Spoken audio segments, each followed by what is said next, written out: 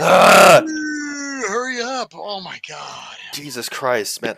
This never gets easy, man. I'm telling you. Like, you would think it gets easy. Don't get me wrong, but you have every episode's different. You're like, are we gonna make it on time? Do we have everything? Because once you're in the seat, you're in the seat. Like, there's no, I don't know. Why must we always be misheveled? So yeah, I'm gonna Yeah. leave it at that. Anyway, Yeah, well, but that's what's the funny part is that up until like the second before we go live, we're disheveled, and then all of a sudden we're like, "Hi!" And then, it comes into place. Anyway, welcome to another episode of the Yes. Nissan Nerd Podcast with your host, as always, me and this guy right here. That's Who's me, got a Mike. beautiful face. Oh, Uh, yes, man. Honestly, man. Of course, you're notorious for using that face app, but that one, I'm gonna give you props, man. I love it. Honestly, are you not mad at me now? no, not this one. Anyway, Not this one, Oh, okay. man. You got the good old Paul Newman special there, and you threw me on. I'm like, I'm honored. So yeah, Well, sometimes I take care of you. And then I poop on you. that's Moving on. Welcome to another episode of the Nissan Nerd Podcast. Miles, ding, ding, ding. Mike, ding, ding, ding. Tell them what they want. Let's move on. all right. This again, Nissan Nerd Podcast. On this episode, we're gonna put a spotlight on an exclusive conversation with a Nissan executive who talks about the Nismofication of the future EV models. His words, not mine. Next up, we're gonna share the latest technical advances featured in the new Z. And as part of our back alley chats, we're going to talk about tools, project spaces, garages, just in general. And we're going to kind of figure out just how bougie we think we might be after all, man. I don't know. We're going to find out, man. So this is the Nissan Nerd Podcast. Stick with us.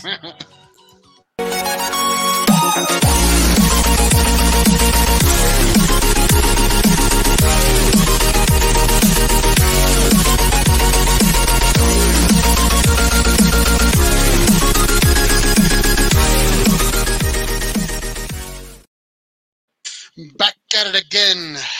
Yes. So, my God, what is this? Episode number 69? 48. We're on 48, man. In the beginning, I think you started the whole episode numbering trend, and when we were so low, I was like, don't tell them how low it is, man. Let's just do the episodes. But now, I mean, even though it's still 40, we're on the bone? Yes, now that we're on the cusp of 50 episodes, it's like I'm actually proud of it. You know what, dude? We've been able to work together and create this content and tolerate each other for damn near 50 episodes. There you go. I didn't know you were the toleration, the amount of zen that is required to keep the show together. It's through the roof. Yeah. It's through the roof. It's unmeasurable. All right. So yeah, Mike. It's probably been a minute since we saw each other. Maybe yesterday and the day before this. Because I feel like we're doing a lot of changes and updates. We're trying out some new software. We are some new platforms to raise the level of the Nerd Podcast. You wearing your weight belt? I am wearing a but, so Mike and myself have pretty much been married for the last 3 days more than usual. So yeah, pretty interesting. We were working on some platforms, invited everybody to a little teaser YouTube thing that we did. Jesus Christ, was that day Monday, before yesterday? Monday night, a Monday night. And then here we are now, living the dream again. Living the dream, man. Yeah, hope you all enjoy it. Honestly, that I have to deal with all the time. So. I do have to say though, of course, we've got a pulse on responses to every show that we do, and Monday was a pop-up show. It was totally unexpected. I mean, we kind of did it on the fly, and if for those who are you can actually find it. For those who are with us, again, thank you for being here. But if you can go to the YouTube channel and our Facebook page, and you can catch that video, it's episode 47.5. So 47.5, yeah. 0.5. And I'm gonna go ahead and just say it was pretty Fast and Furious heavy. It- That's all we really kind of talked about is we BS'd and we did a whole Fast and Furious episode. Well, that was the cool part because like what else besides Z or Nissan? Like, what's the next best thing that we could That we talk about fanboy about? so Yeah. easily on an improv show? Oh, of course, Fast and Furious. Either Yeah. what we love about it, what we don't like about it per se, and it was just a lot of fun. So yeah. Love it, hate it. All right. Hmm. But yeah, that's all we've really been doing. Mike, on a personal level, what have you been up to? Whew. Well, aside from being on the internet with you for the last 3 out of 4 days, this last weekend, caught up. It was a non F1 weekend, so I actually got some things done. So that was kind of nice. What can I say, man? I got some bike riding on the motorcycle. I did. I've got a 350Z detail day planned for this weekend. So I spent this week actually grabbing some things. Dude, the car's dirty. You know, they say it's been raining so much. It's that springtime rain. Every other day it's raining. This car needs a wash. So that's what I'm focusing on this upcoming weekend anyway. How about you? What's the latest? Let me see here. Well, I touched on it in the last episode, but I suffered a rock into a window on the Nissan Frontier, and I thought that was going to end. I'm like, okay, so I never replaced the glass on a window before. I've taken them out and I put them back in, but I've never done it like all in together. So I did that, and surprisingly, for those of you that have a Nissan Xterra or a Nissan Frontier, it is really easy. I saved like a redonkulous amount of money doing it myself. I bought the glass for like $60. Spent an hour like max popping off the panel. It's just two 10mm bolts. Slap that some bitch back in there, and then that was it. It was super easy. Make sure to vacuum up your glass and mask everything off that you don't want scratched up. But after that, it was cake, baby. Yeah. And then I've just become and then from there it's just normal crap working on other people's cars when I should be working on my own. Normal life of a car guy. So yeah. It is what it Again, is. your hands. How are your hands healing? I'm sure you were wearing the proper No, I wear everything. protection. Yeah. Had the gloves on, had the face shield. Just because I know myself better, I had shoes on. Surprisingly, You know, for Ion, who always wears sandals. So Our mothers would be proud of us. Would you say? in our age. grown-ups, or we're just tired of scars. So take your pick. Take your pick. But, Mixture of both. Yeah. But let's move on for Yes. tonight. We've got to first acknowledge our stream, see if anybody's rocking and partying with us. Yes. Ion, of course, on with us tonight. Thank you, as always, for the other folks chiming in. Leave your comments, bad or good, preferably something to help the show along, and you want to kind of chime in, that'd be awesome too as well. But yeah, kudos to everybody that's joining on with us and coming in a little late. And I want to say thanks again for being here. And let me see here. We got to do a compi, Mike. Get Yes, this we party do. started. Woo. You have anything special? Oh, myself. Little tea and look at you. You got your Bierstein there, huh? I got my Nissan Bierstein ready to party. I broke that out. Is it special occasion? No? Yeah. Right. Clink. All right, let's go for it, guys. For those who are with us, let's join and say kanpai. All right. We got a lot to do and a little time to do it. Mm-hmm. You want me to get this party started?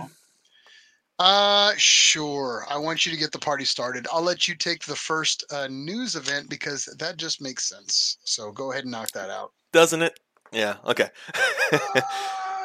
Go.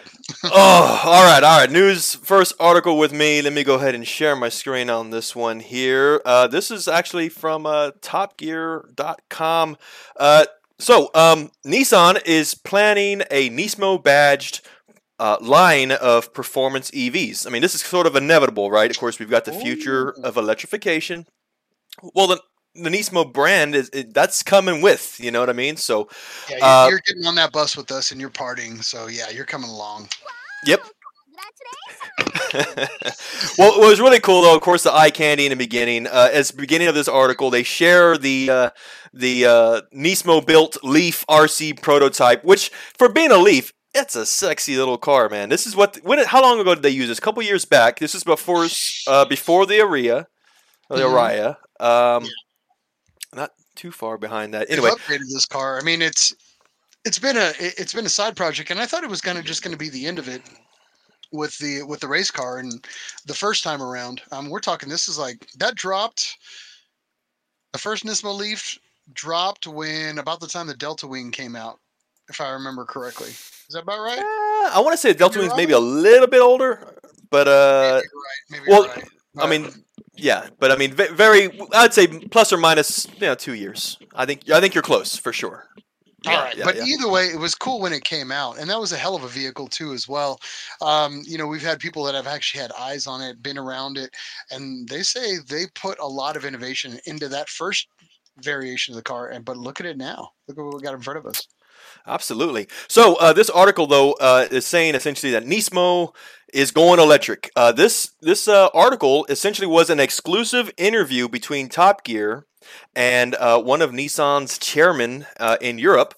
Essentially, in this article, though, they are Nissan, at least in Europe, they are confirming that the company is actively looking at which of its upcoming electric cars would be most suited to having what they call Nismofication. Which models are we turning Nismo on this one? Now, of course, there are no answers as to which models. Again, this is ongoing.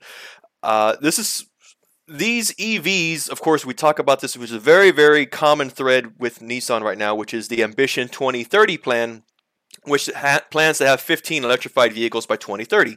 Of course, currently we have the Leaf, the Ariya, and of course Nissan is very, very involved with Formula E, specifically this new Gen 3 car that's going to be coming out here very, very soon.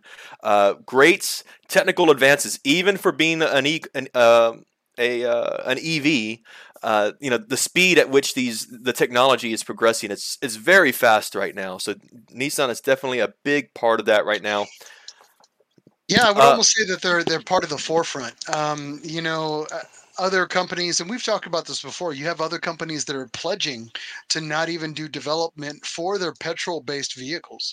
Yes. I think Nissan's probably, I can see them making that type of pledge here in the next coming years when it makes sense for them. Right now, they're still on a get out of the reluctant situation that they had been in pre-COVID, and then here we are in a redevelopment, a new plan phase, which it's no surprise we've been talking about this for some time now, and kudos to them for doing that. It sounds like they're ramping that up sooner than later, and testing the waters. Definitely, they have this in mind going forward. It's not like they're so focused on the technology that they're forgetting to. Of course, Nismo brand, it's coming with, like you said, though. But there was a really good quote here that I wanted to share, though, which is that from this Nissan executive, they do say that, quote, Nismo is an asset that we have and not a gimmick, which is, I really like the way he stated that because, what can I say? I'm sure, Miles, you and I, we've had past conversations where we can think of certain Nismo models in the past where you could say, and maybe we lost focus, But now I like that he's taking it as seriously as he is, especially for the EV market. They do take it very seriously. So, and then he also did mention that for this Nismo trim level, as you would probably it would eventually be, he says, it needs to be more than just suspension and powertrain. And of course, you're dealing with a whole entirely new form of powertrain. And, when you're dealing with e-motors, you're essentially dealing with instant torque. I mean, so how do you improve on that? When you've got a car, especially like the Ariya, is it Ariya or Ariya? I keep on saying it's Ariya. I think I stand corrected on that one. Either way, we'll find out when it launches, and we look. Yeah, when it finally releases, we'll figure that out. Yeah. So with the Ariya, though, it has very, very good performance attributes just in its stock trim, whatever the basic trim levels are. So if a model such as the Aria Goes Nismo, well, they've got to kick it up to 11. They got to figure out ways to do this. They're talking about powertrain. As I said, more than just that, more than just suspension. I'm even seeing lightweight. I mean, because I think, as we know, for those who've done some studying on EVs, they're known to be heavy. The batteries are heavy. So in my opinion, I think one of the ways they can actually improve on whichever model it is to make them lighter in general. That's one way anyway. Yeah. Yeah, I mean, we talked about a few episodes back that Nissan is really reinvesting in their carbon fiber product with their carbon fiber pieces that they're going to be adding to cars, because they're trying to cut down on, I'm going to say pounds here, but kilos. When they're talking about these platforms, and it was really big. I want to say maybe around this time last year when we heard about that, Mike. Yes. We were going to see it. We thought we were going to see it in the new GTR, which, and I'm thinking we're going to see that in the new Z. We're going to see that in a bunch of other cars that come out, because if they can start their own carbon fiber production, they can control their cost, and as well as control their weight savings. And that was a great article, and I've referenced that like 2 or 3 times over a series of episodes, because the lasting potential is there for the business. So yeah, I'm glad you mentioned that. You know what? I'll be honest, man. I had forgotten about that. That's right. Nissan is very involved with carbon fiber production becoming on a larger scale. They're being able to manufacture it easier, more affordably. And if they were to introduce, connecting carbon fiber with the Nismo line being lighter, that's a nice attribute. Like, if you could say that, yeah, it's more than just a badge. It's more than just suspension. You got carbon fiber parts on this thing. It's X pounds lighter. Like, that's definitely worthy of the Nismo badge, in my opinion. That's pretty cool. Now the parts are actually justifiably what they're worth. When you nothing against Nissan, I'm just like, but sometimes I'm like, really? It's like, come on, guys. But that's what it's all about, is about branding it all over again. I mean, that quote was great that you mentioned, because there has been instances in the past where the Nismo brand was great, but it didn't really fit the bill of the performance aspect. It stylized great, but not really with the performance aspect of it. Like when you had other companies like Toyota with their TRD lines that were putting out some pretty amazing performance parts. You've got, Ford had their own variation of that, multiple variations of that between like Shelby, Roush, and whatnot. Why not Nissan? It's never changed. It should be with the Nismo line. And it's good to hear that they're potentially trying to shine up the existing Nismo badge, as it should deservedly be done. So, good point, man. One last thing too, as you did mention it though, we're talking about lightweight and whatnot though. We could link this to that previous episode that we had, episode 47. We talked about solid state batteries. This is an also development that Nissan is making with its solid state batteries, what they call the game changing battery. Being lighter in its effect being too. Lighter, better batteries. I mean, longer range. It charges faster. I mean, you start combining all of this. The cycling charge. Yeah, that's right. Yeah. This is a really good combination, man. I would say for anybody who keeps tabs on Nissan stock, buy up now, because you know what, this stuff is going to pay dividends. This is if you believe, that's how you put your money where your mouth is. I think it was like teetering around $7 or $8 a share. I think the average when we're talking pre-COVID, of course, that was in the heyday, right? Yeah. It was like $11-12. So, I mean, you do your math. We're probably looking about a 2-year out. Once the Z drops, once the Aria drops, which is what they're betting on to be their flagship, and a few of the other models start hitting that are part of the main line now that is the new Focus. Give it 2 years when everything, all the cards are on the table. Yeah, I think they're going to have some good years. I think they're going to have some really good payback on the Z, especially because the profit margins are there. Yeah. So anyway. Well, and side note for those who are listening, Miles, not only are you a Nissan fan though, but you do kind of dip your toe into the whole stock market world. So, because I could tell just by the verbiage. No, just based on the words that you just said, you're like, that sounded very Wall Street-ish. You know what I mean? I'm like, okay, yeah. I'm not saying I trust you, but I'm saying that you sound somewhat knowledgeable. So yeah, don't trust me. don't ever trust me. So. Yeah. Okay, Miles. Yeah. So anyway, moving on. So before we move on, Miles, you've got your Article 4 coming up. I do want to go ahead and revisit social media for just a second here. We did have some people chiming in. Ion always killing it, man. Giving us the step-by-step, the syllables aria. So yes, it is the aria, right? Is it aria? Still, he's laid it out for you 3 times, and you still can't get it right.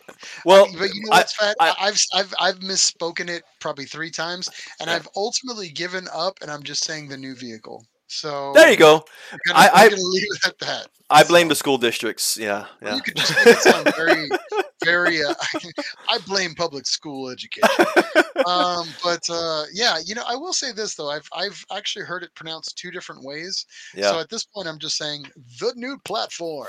So we're just safe at this point. One last comment here. I wanted to share those. It's kind of cool. From Tyler Newman, because it would be interesting some point in the future where all cars are electronic. The Nismo badge also includes a 1-cylinder engine for the enthusiast's enjoyment. At least for the noise, for the experience. It's kind of like why everybody wants a standard transmission. I don't know. I mean, let's just put a Briggs and Stratton in the back and run the mufflers into the. No, but it fills with carbon dioxide and yeah. Yeah, just give you the gas fill just a little bit, but and he also Tyler put a continuation here and says maybe future Nismo models can include a chassis that is reminiscent of historic Nissan vehicles. The livery, at least, I agree with you, Tyler. But yeah, taking old platforms and redesigning them. I mean, ultimately, that's what the Z has kind of been. But and we talked about this a few episodes back. The Silvia, they're redesigning. Of course, the initial prototypes, you may want to drink up before you look at them. They're a little rough around the edges. Well, but I mean, the point is there's Nismo models that can be done, but he does got a pretty darn good point. Like oh yeah, some livery stuff, especially like I don't know. Anyway, well, you gotta think about it. The new Z is definitely got that nostalgia factor, and you are mentioning the Silvia rendering. I don't know if it was concept, but it was definitely someone's rendering. But it was reminiscent of the first generation Silvia. That's a generation of Silvia not everybody knows about. So it was actually an education when you finally saw it. You're like, oh wow, Silvia's been here since before 1989. Are you kidding me? Like everybody thinks 240SX. No, the Silvia in general has been around way longer than that. Yeah, so, and I always thought that like you should be able to buy entire sticker packages for a car, kind of like the Corvette pace car did way back in the day. You could buy all the pace car stickers, and Nismo would sell, or Nismo would come up with a variation of that. Like you could buy old like Butch Leitzenberg stuff for the 240 or BRE stuff for the for your new Z. You could literally get the dealer to put those on. I don't know. I think it'd be kind of a cool thing, but I don't know if the markups in it or anything like that. But anyway, moving on with our lives. We're gonna nerd out about it. Total nerds. Oh man, let's move on to your article, Miles. I know. So funny story. Of course, we do research. The a week before every episode, it seems. And when this article came out, we essentially did a coin toss as to who gets this article because we both like this article. But that's only my lead in. You go ahead and you want to share? Yeah, sure. I'll go ahead and talk about it. Now, one thing that I did want to mention out here. Hold on, real quick. Mm-hmm. Okay, so one thing I did want to kind of talk about was, as of recently, there was an article that came out of Motor Trend, and I'll go ahead and take the steering wheel on this one, Mike. Sure. That way, meow meow meow meow meow. Always fun when I got to take the steering wheel. By the way, how is your cat doing? Meow meow. He's doing great. Okay. So this is an article that actually came out of Motor Trend. Recently, there has been some other articles that have kind of commented um, on the same differences here, but Mhm. ultimately, what it was is the newsy had come out, and ultimately, there was 80% of the part numbers are kind of new or revised parts carried over from the previous generation, the 370Z. Now, there are some details that I wanted to kind of run through because this article did get a little more nerdy, and we love nerdy. Oh, we love it. The first one that I want to talk about was there apparently is a change. And for those that don't know, we're talking about the twin turbo application, but the recirc valve that's in for the twin turbo application is a bit of a change. Now I'm going to read this off because I'm not going to read them all off, but this is the one that I actually liked. Mhm. And it says Infinity engine upgraded to sports car duty. So sure, the VR30 DD-TT twin turbo V6 looks like a straight up backyard engine swap from an Infinity Q50 or Q60 Red. Mhm. Right down to the output specs: 400 horsepower, 350 uh, foot pounds of torques. But the tuning is unique, and especially to the exhaust plumbing. To suit the more thrill-seeking driver, there's a new engine boost recirculation valve circuit. Um, when the throttle is lifted or closes briefly, as when entering a curve, turbine pressure is routed right back to the inlet to keep the turbine spooled. So full power can be available the instant the driver's foot returns to the throttle. Kind of interesting. So That they're is, going bigger. yeah. They're to not change the route for that. Yeah. Okay. they're getting rid of. Sorry, they're not getting rid of it. They're significantly reducing turbo lag. Would you say? Basically. Yeah. So the only problem that I've seen is, like, unless the new Z is going to see a difference in turbo, that's what I'm interested in, because the guys that actually are out there running the 50s and the 60s, they are running into an issue with the turbos where they're not necessarily cooking them, but they have to watch them. Now, the next thing that I want to kind of talk about is something to completely ignore that. So basically, there is going to be a new option on the Z, and it's a different gauge from what you'll see here. So, um, uh, for those that don't know, there's a turbo speed sensor, which is ultimately going to give you a little bit more power here. And I'll kind of read this out for you because this is the other one I wanted you to hear about. Okay. So, a Ferrari style turbine speed sensor and gauge. Turbines have redline max speeds just like engines. Except the turbos, of course, about 30 times faster. Spinning them above their rated speed risks damage. So most engines use algorithms that calculate likely speed based on boost pressure, engine revs, or other parameters. We Mhm. know this, but then a safety margin must be baked in, and this leaves some power potential untapped. So Ferrari tapped this potential with direct turbine speed measurement on one of their models, the 488 Pista. And now Nissan's introducing a similar system on the Z, a dedicated analog gauge to display this rare statistic Yeah. in the right most gauge dash top binnacle. So the far right, way on the right, it's the new one that you're going to see. And it's going to be reading from 0 to 250,000 RPM, with 220,000 being as high as the Z turbine spins in production trim.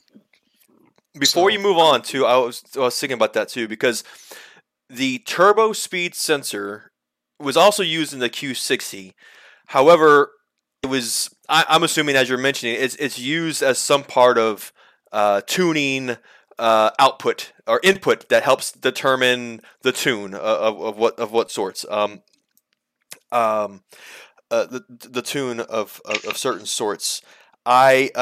What's new with the Z? I mean, this is when you mentioned there's actually a gauge on the dash that shows you this speed. That's really impressive. I was trying to figure out why is it there?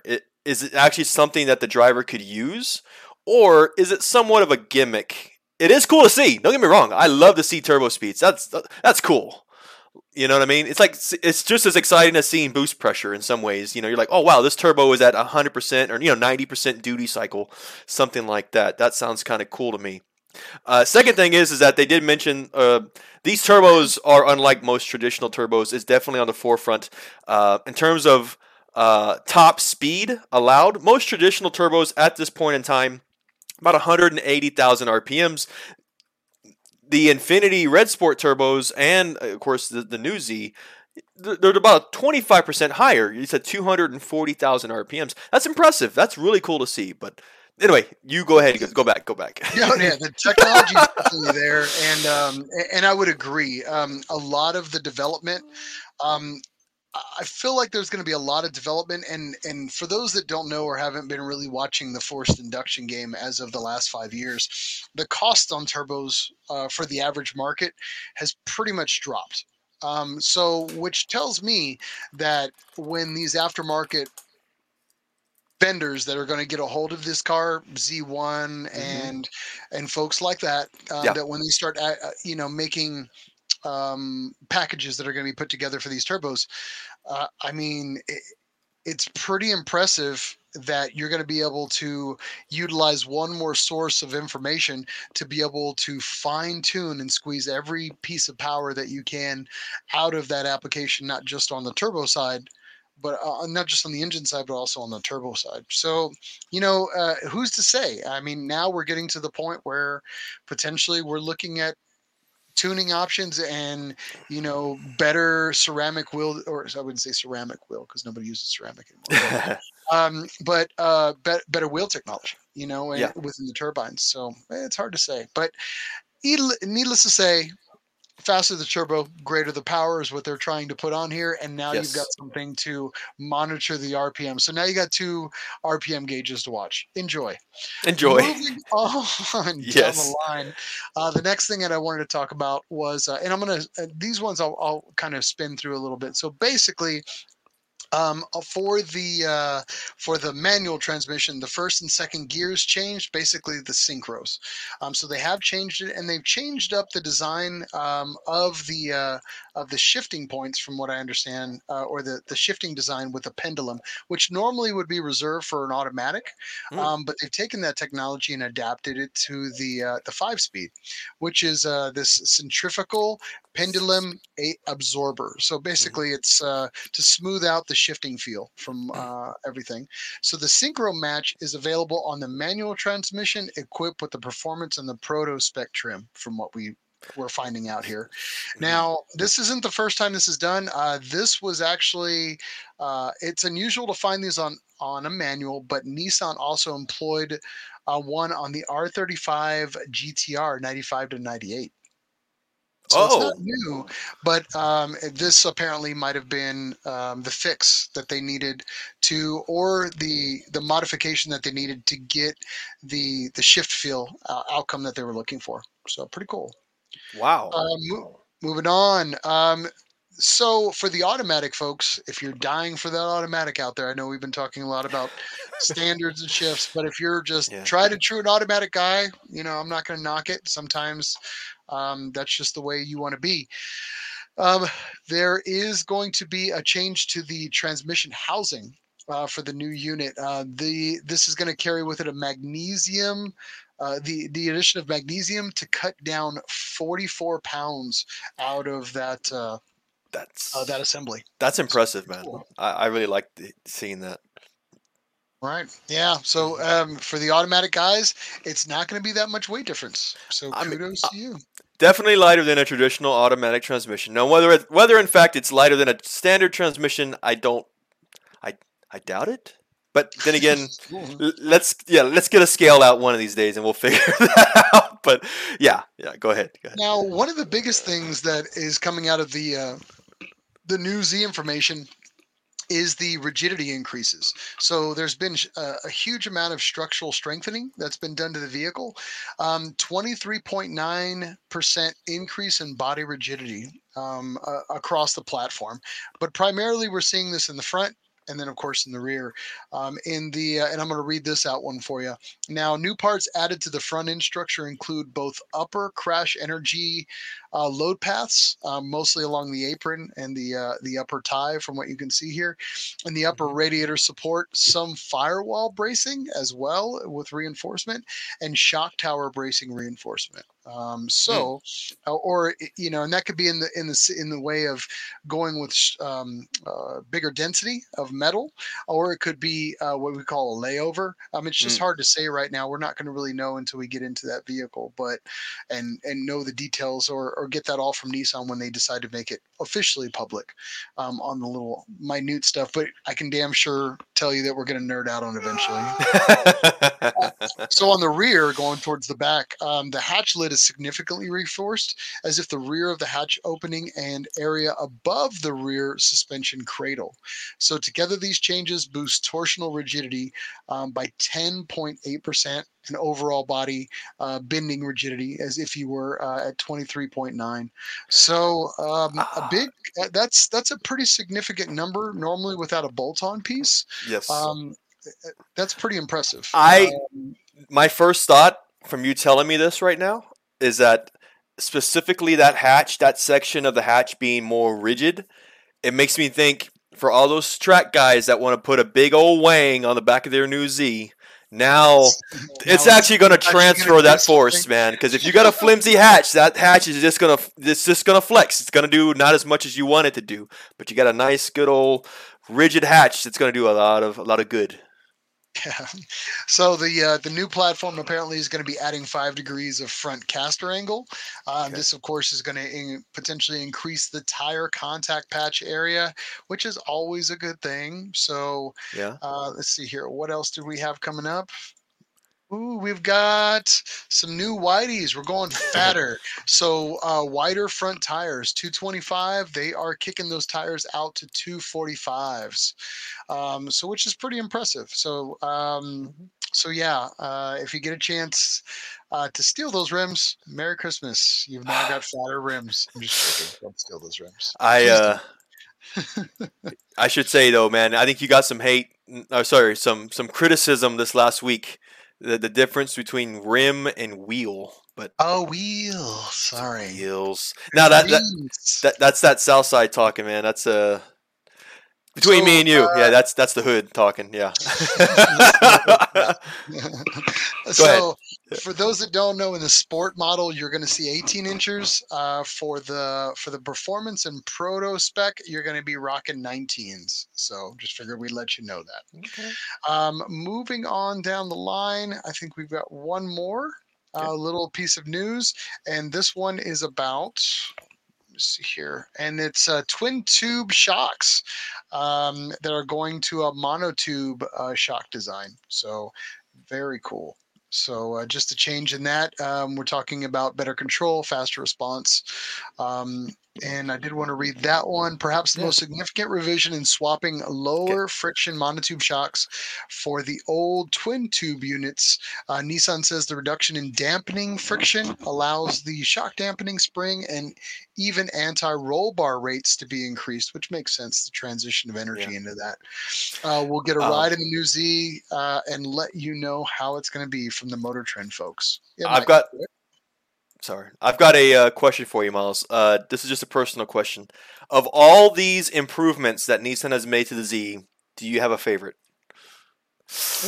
I'm going to go ahead and say, believe it or not, I'm going to say it's probably the rigidity. I personally have taken the time to seam weld cars, structural foam injection cars, and rigidity changes everything in the car. Like, I'll give you an example. So I took a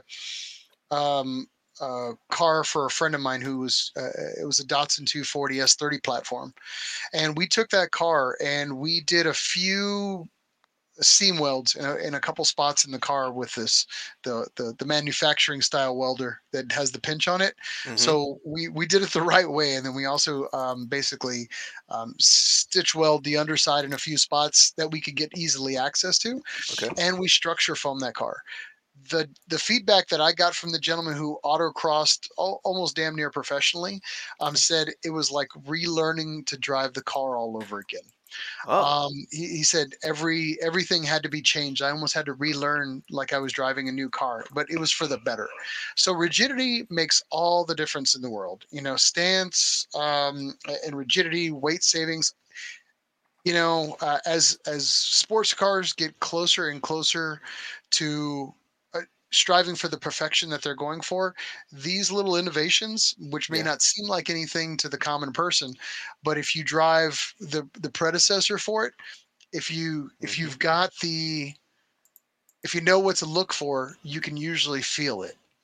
So yeah, I Good would say point. this is probably my favorite. Nice, nice. Can I share with you mine? Because that's the Yeah, whole point, right? Because I want to tell you right now. Just. yeah, we're all waiting for you to talk. Go first. Oh, okay. Anyway, so I do want to give an honorable mention about that magnesium transmission housing. That's impressive. That's something that you only kind of really see in motorsport. Honestly, magnesium, carbon fiber, all this lightweight. I really like that idea. The fact that Nissan did that. But the one I do want to give the I guess my nod to the most is that exhaust recirculation, which reduces turbo lag. I think of all these, and maybe I'm pertaining to we can call it the lowest common denominator. Everybody has a butt dyno.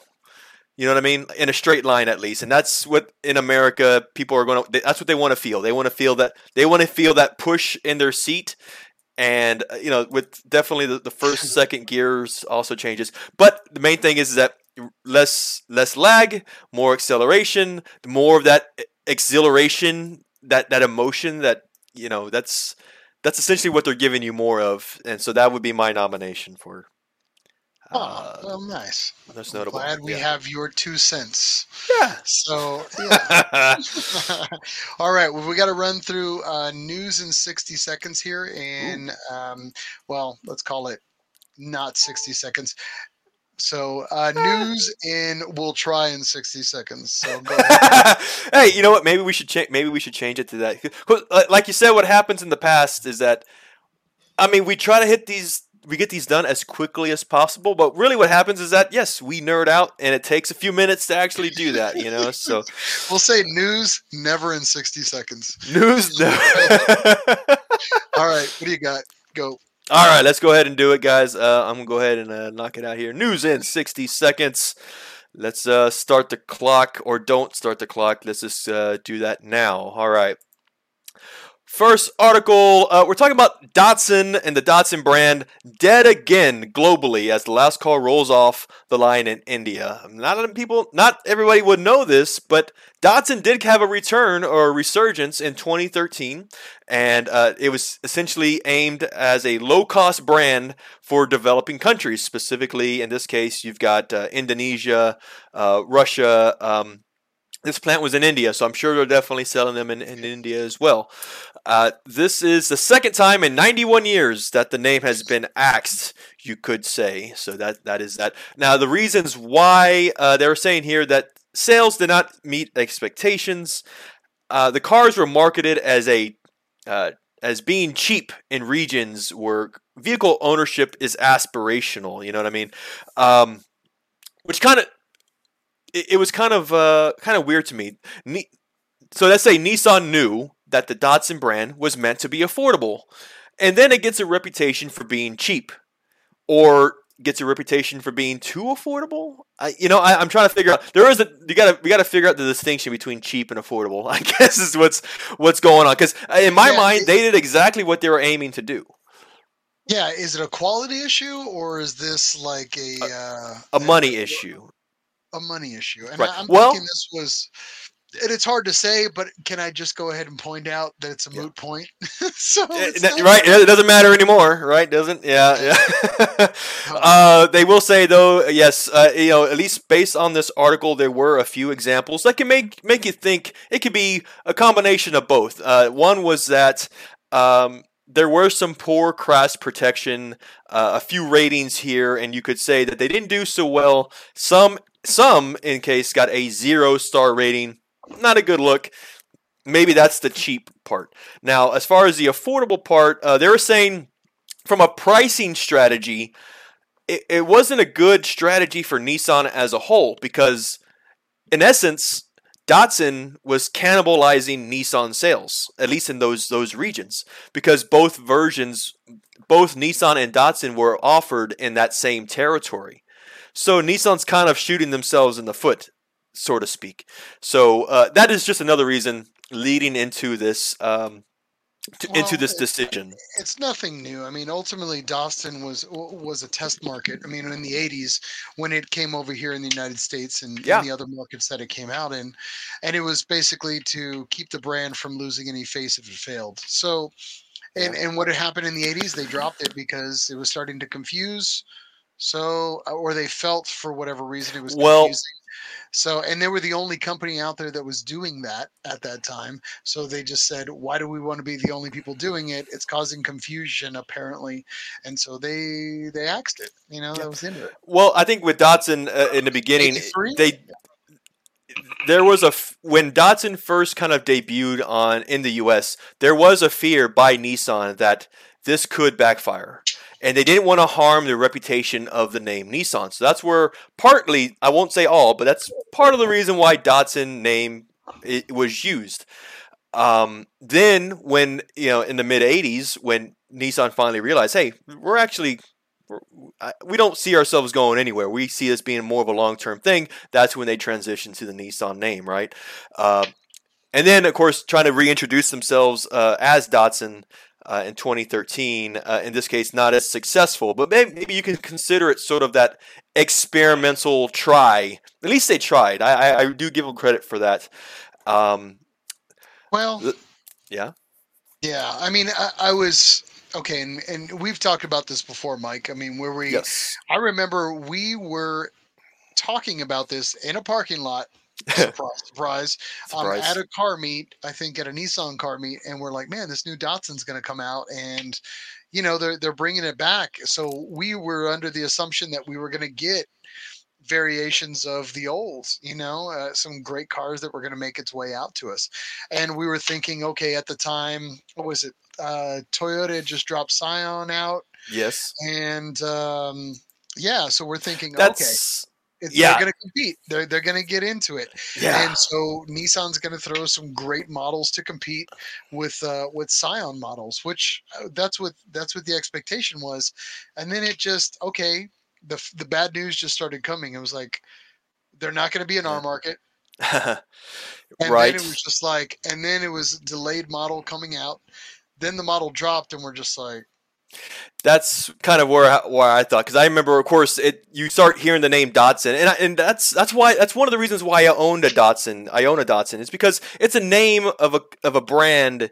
You can't buy it these days. It's part of that story and that character. And when they were bringing it back, I was like, oh man, they're gonna come back with a vengeance. They're coming after Scion. They're gonna compete with the FRS, which had just come out that same year. We were excited. Oh man, we were super excited. And but you know what? What's crazy, and you touched on a good point, and I apologize. I don't want to sidestep, but to me, when I see Datsun, it's as much of an American story as it is a story with Japanese roots and American roots, but it's very much an American pride thing. I don't know, to me anyway. Like when the Datsuns come, I'm almost proud to own a Datsun at this point. I'm almost proud to keep it going. And I'm not saying that I don't love all my other Nissan harem just as much, but I'm just saying that the Datsuns hold a special place in my heart, for sure, because to me it was one of the times that I probably could have been the most proud of Nissan. Yeah. So yeah. I agree. It's like a wine, man. It's just like that name just at least here in U.S. territory, it just gets stronger and stronger the older it gets. I don't know. At least from again, maybe it's just me thinking too. I'm nerding out. Yeah. Why are you teasing me with this IDX right now in front of me? Well, that was the thing in this article. Why are you teasing me with the car that I'm never gonna get? The best car that was never made. I didn't tease you. The drive.com.au teased you because they just had to include a picture of the IDX, and that's why I've shown it, because I was like, they're teasing us. They're reminding us of what we couldn't have. It's like 10 years ago. High school, and you're just like, damn. Yeah, man, I heard she's got 5 kids now. Oh, man. Moving on. But my point is, the IDX, again, to this day, whenever people ask me, like, the biggest mistake, not making that car. That car is gorgeous. I don't care. We got to get Beasley on here to talk about that, who designed that car, or was one of the principals. So, that's right. Yeah. You know what would be cool? What if, you know what? And there was a whole other side topic, though. There is a new law that just... Yes, give me 2 seconds. There's a law that just came out that allows for small businesses to produce up to a certain number of cars. Essentially, you know how when cars are antique, they get away with a lot more stuff because there's only so few of them on the road these days. The same rule applies for manufacturers. There are some car manufacturers that produce so little volume that the government's kind of a little more loose with them. But what if, so in that situation, what if a company just said, you know what, screw it, man, we're going to make what Nissan never made. Like, and just try to make it to a T. They own the rights to it, yeah. The rights, yeah. But I was watching something the other day where there was a guy who wanted the IDX so bad that I think he was planning to chop up something in a platform. Yeah. Like a brand new, it was a Nissan. I think it was like going to be like the kicks. And he was going to take the kicks. He was going to chop it up because it was the closest thing to it. Yeah. And chop it up and try to put a platform in it that he wanted. Yeah. Some type of turboed 4-cylinder or something in there. And it looked, I don't know if he ever got his boots on the ground, but I got to try to find this guy. And if he pulled it off or he's doing it, we got to support him because there's only 2 of these, I think, in the world. And they're just, I would love to actually see one. I wish I knew where they were in the world. I would definitely try to make a vacation just to kind of spend a day sleeping around it. That's how much I love that car. I really do. I was almost saving for it when I heard that it was potentially going to be going into production, and then they were toying with it and then dropped it. But now, moving on. One last side note, because this model did exist. It rolled out under its own power, to the best of my knowledge, and so did what they called a base model, which had the denim material seats. Now it was 2 cars. Yeah. Watch. Who knows? In the future, it's going to happen. Those cars are going to hit auction, and man, oh man, those cars are going to they're going to break a record. They're production types, so they'll never be up for sale. They're going to be Nissan properties, or for whatever silly reason, they'll end up in like they did those other cars. They'll end up in concept hell. Nissan has to know how much the enthusiasts drooled over this car. I mean, it's more than any other. Like, it's every person could drool over a concept car, but this one's so much more than. If I could, can you measure the amount of drool and liters and communicate it? I would say this: like, if I ever became a wealthy man for whatever silly reasons, I would try to hunt this car down as. I agree. Right, nobody would ever sell it. But moving on. Yes. So, okay. News in 60 seconds. Right. Let's keep on going, though. This one will be much, much quicker. Let's go into the next one here. There is a PSA out for certain owners. If you own a new Rogue, Nissan is recalling certain Rogue models over an improperly manufactured fuel tank. These Rogue models were produced at the Smyrna, Tennessee plants. And it was what Nissan essentially called a supplier oversight. And what's happened is that on a very small number of fuel tanks inside in these Rogues, there is a thin wall area or a thin wall section of that fuel tank. It's near the bottom of the tank, and they're saying that with general wear and tear, you could, huh? Just joking. Oh God. Oh man, I'm sorry, man. I was in the zone, Chief. Sorry. They're saying that this thin wall section is at the bottom side of the fuel tank, and with general wear and tear as you're driving this car, as you're going to, uh, debris could puncture this thin wall section and lead to a fuel leak. And of course, that is never good. So that is the reason for this recall. They're saying that a production operator noticed this defect during the assembly process. So someone on the assembly line caught this and raised the flag. And this is where this Japanese, you call it a kaizen, continuous improvements. They're going to look into this supplier defect, perhaps change a design to make it better. I really admire that this assembly team member actually caught this. And my suggestion, they should get erased.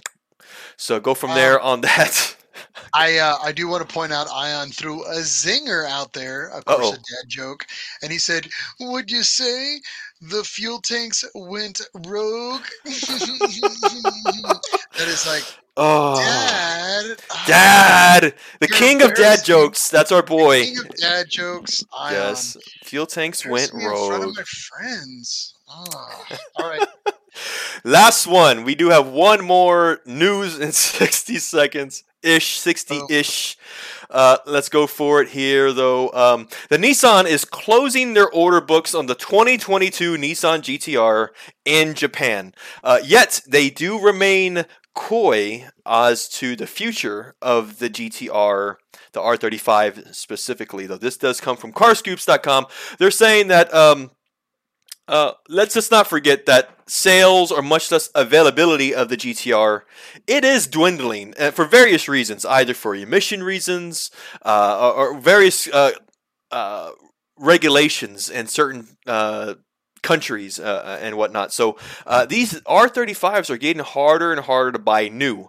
So that was one mention in this article, though. But they are saying here that for the 2022 GTR model, you can no longer find it on the Nissan Japan website. They have said here that the reason for this is because the number of orders has reached the planned sales volume. That's a pretty exact statement. They're saying we've sold as many as we plan to. And you know what? We're not gonna sell anymore. So that's sort of some foreshadowing here that the 2022 GTR is going to be a rare car forever. I mean, there's not very many. In fact, they're saying that only 100 examples of the T-Spec GTR were produced, and buyers were selected through a ballot system. Think about that. T-Spec Nismo model, T-Spec GTR model, only 100 models, only 100 units. Very, very low volume. So you could say that the 2022 GTR is definitely when it comes in the future, it is going to be a sought out year to get because of its rarity anyway. One last thing, I did notice something in which you might, when I caught this, I laughed because I was like, I can't believe this. The 2022 GTR was only released in Japan. And I was like, what does that mean? Let's look into this some more. If you go to the Nissan USA website, which you can see right here, I wish I can zoom in on this. You can only see it's 2022, but it is a 2021 year model GTR. So it's here we go again. Nissan did the same thing with the 370Z. Was it 2022? Same thing. They only sold 2021 models, and I'm surprised I didn't see this sooner. It was it kind of gives you an idea of what Nissan's plans are. Beyond that, they said that these models they cannot speak further on future product plans or announcements. So that does kind of tease us per se as to what happens to the future of the R35 GTR. Maybe there's a new generation coming. We'll have to wait. What do you think? It's best guess at this point. It's hard to say. I would think at this point the GTR would probably need a facelift if they're going to continue on the platform. Yeah. Maybe they take a year off, date some other people, just see what's going on. Test the waters. But, you never know. Maybe if they do to put out a GTR I don't know, man. I can't see Nissan putting any development into something that's going to suck up that much cash flow for them anytime soon. So I think the GTR is going to have a pause. And then if Nissan hits the financial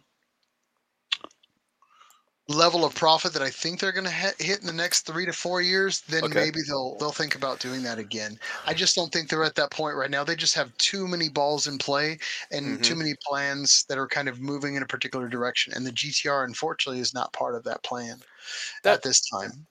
that So that makes sense. I can kind of see it just following the same path as the new Z right now. For example, there is no 2022 Z. So in this case, yeah, there's not going to be a 2022, perhaps not a 2023 model, at least in the states. And then when you start seeing the new model for the following year, whichever year the new generation, whatever year it starts, you're going to see a very, very low volume as they begin to ramp up. And yes, released very, very late in the year. I think Nissan's going to take as much time as they can to conserve the cash they have, invest wisely. But by the way, I think their marketing team is going to be, you know, at its best, keeping the hype up of the car, even though no cars are available. But yeah, maybe that's the formula because it's working. You know, the Z is a good example. It's not out yet, and it hasn't been. But Jesus Christ, the marketing team has been laying it on thick, and it's okay. well, Yeah. Well, actually, on that note, I did want to kind of hijack everything for a quick moment. If you want to Oh. give me the steering wheel, Uh well, I oh. wanted to talk about the Vegas event that went Oh. down here recently. So, Sure. no one I'm there. So these pictures actually came from our good friend Chris Carl, president of the ZCCA, who actually got an invite out for the event. Lucky SOB. So this was at in Las Vegas for those that were selected. So usually there were just folks of influence, or I guess if you have a job as an influencer, you got invited, if that's a thing. So I'll leave it at that. Some people are bitter about that. I'm not bitter whatsoever about that, but here we are, right?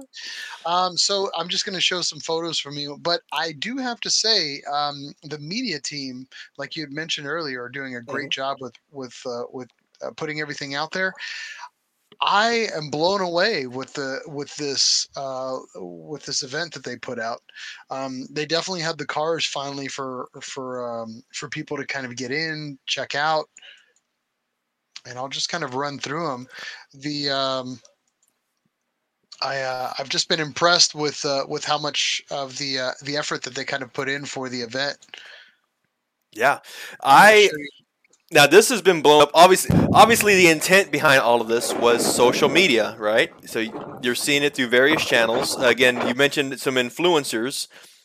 Some of their videos, or you could say behind the scenes videos, have been released live, and so they're doing a really good job. I've seen a few of them, having a pretty aggressive takeoff with the car. You can hear them. Uh, Tearing into those tires, making some noises, So it looks Yeah, what I want to impressive. know is like, where are all these banners, and are they for sale? Because Daddy needs some of these for his garage. I'm just throwing that out there. So, but yeah, I mean, quite honestly, I even though not everybody gets an invite for something like this, and this is usually reserved for media and influencers, which makes complete sense. Nissan, they're trying to run a business, they're trying to promote, but at the end of the day, at least this wasn't very private to where anything could be released. This was very public and shareable for a lot of those folks, and they did a Right. great job sharing those with us, and we now get an opportunity to check all these things out.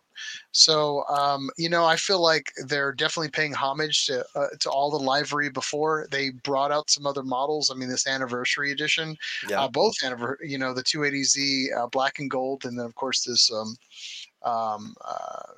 this 50th right here, which now we're sought after, very much so. I mean, very cool. And I don't know. I'm just glad that they put something like this together for everybody out there. Yep. I want to give a big shout out to, of course, Dan Pass and all of his folks. Of course, everybody that put that together. And I wanted to show you one thing. Okay. For those that didn't notice, the man himself sitting My right there. man, Peter Brock.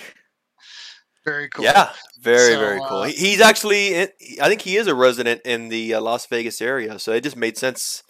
Not too much of a drive for him. I'm glad. I'm glad he was able to not too partake. much whatsoever. But very cool. Thanks again for Chris Carl for sharing those publicly. And I just wanted to, I guess, go on. Oh no! Oh, I did want to mention one thing, which I have seen that I want to call it more than a rumor. So for those of you listening, this was a media day. Now, however, you got to understand, not all of the content has been released since that day. There is, from what I've heard, a planned release date when all of this content essentially is allowed to release. And that date is May 16th. It's on a Monday, so just about a week and a half from now. And that is the date that you're going to see more of these official reviews of the cars, the driving reviews, a bunch of these things. And the big one is, I hear that's the date that Nissan will officially give us pricing on the U.S. New Zs. That's what we've been waiting for this whole time. For how long? You know, that is the we can stop guessing moment. You know what I mean? Yeah. So very cool. Yes. Let's check some comments real quick. Yeah. Mr. John Papa Sergio, of course, I like to call him Papa Giorgio because it makes me laugh. Was thinking the same thing. Dibs on the banners. I'm right there with you, homie. If I can get one, I'll let you know. Yes. So, he needs it for his Z-Din as well. Yeah. Tyler wanted to take it back a little bit when we were going back a few articles. He said, I think I read somewhere Nissan were testing gasoline assisted electrical cars. They made one, but it didn't go too well in a race. Apparently this was for a future project. Can't remember where I read that. If you find it, let us know. That would be fun. Maybe we'll dig into that, see if we can find that flaw or that unfortunate situation. Attempt, yes. Attempt. But hey, so you fall on your face, right? How do you recover from it? Hey, we're human. You develop, you evolve, and Nissan's really good about that. They'll if they think it's a lost venture, okay, we mothball it or we trash it and we shift focus, so it is what it is. So it is good point. Moving on down the line, we did news in 60 seconds. I got motorsports. Yes, you do. Motorsports. Let's jump into motorsports news.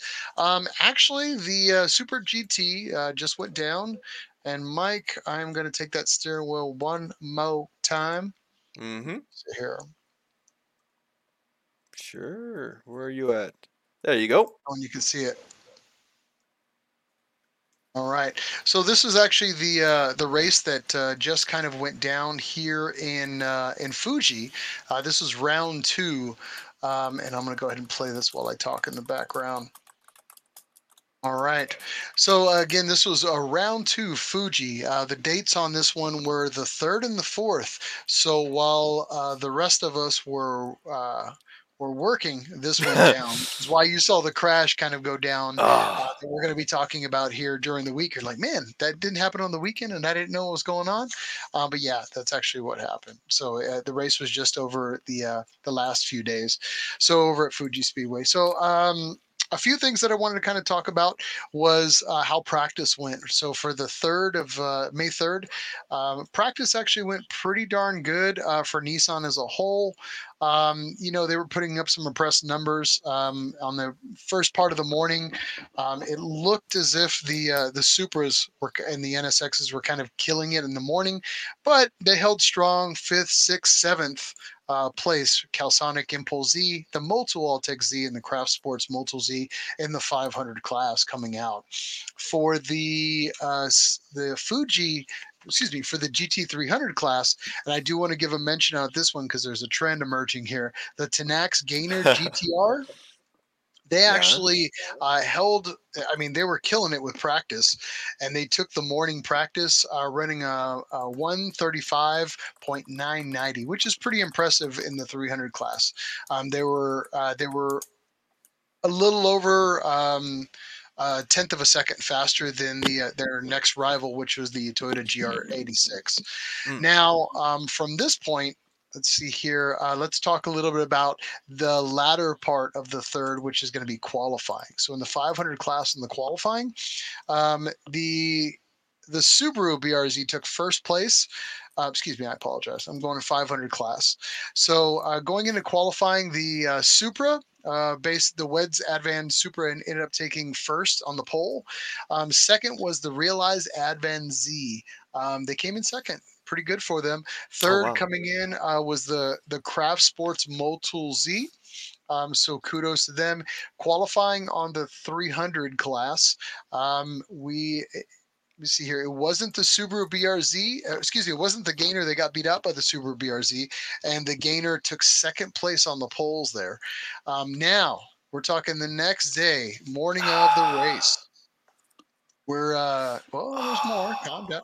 Yes. Yeah, well, there's a little bit now. Before we go into this, obviously we've got a race that's ongoing here. Now, something Yes. I want to kind of show you. This is some of the footage that was taken. Now we'll get here to around, and I'll show it to you here in just a second. I'm going to show you a pretty aggressive pass that kind of led up to the crash that we're talking about here. Okay. So these are the two cars that were involved, and this is the. And this is the pass predecessing that. Oh. Okay. Passports 3, yeah. Could be wrong, but let me double check. So, and then here we've got our, unfortunately, our impact. And I think all of us have watched this about 10 times over. I know, man. This accident. Oh my God.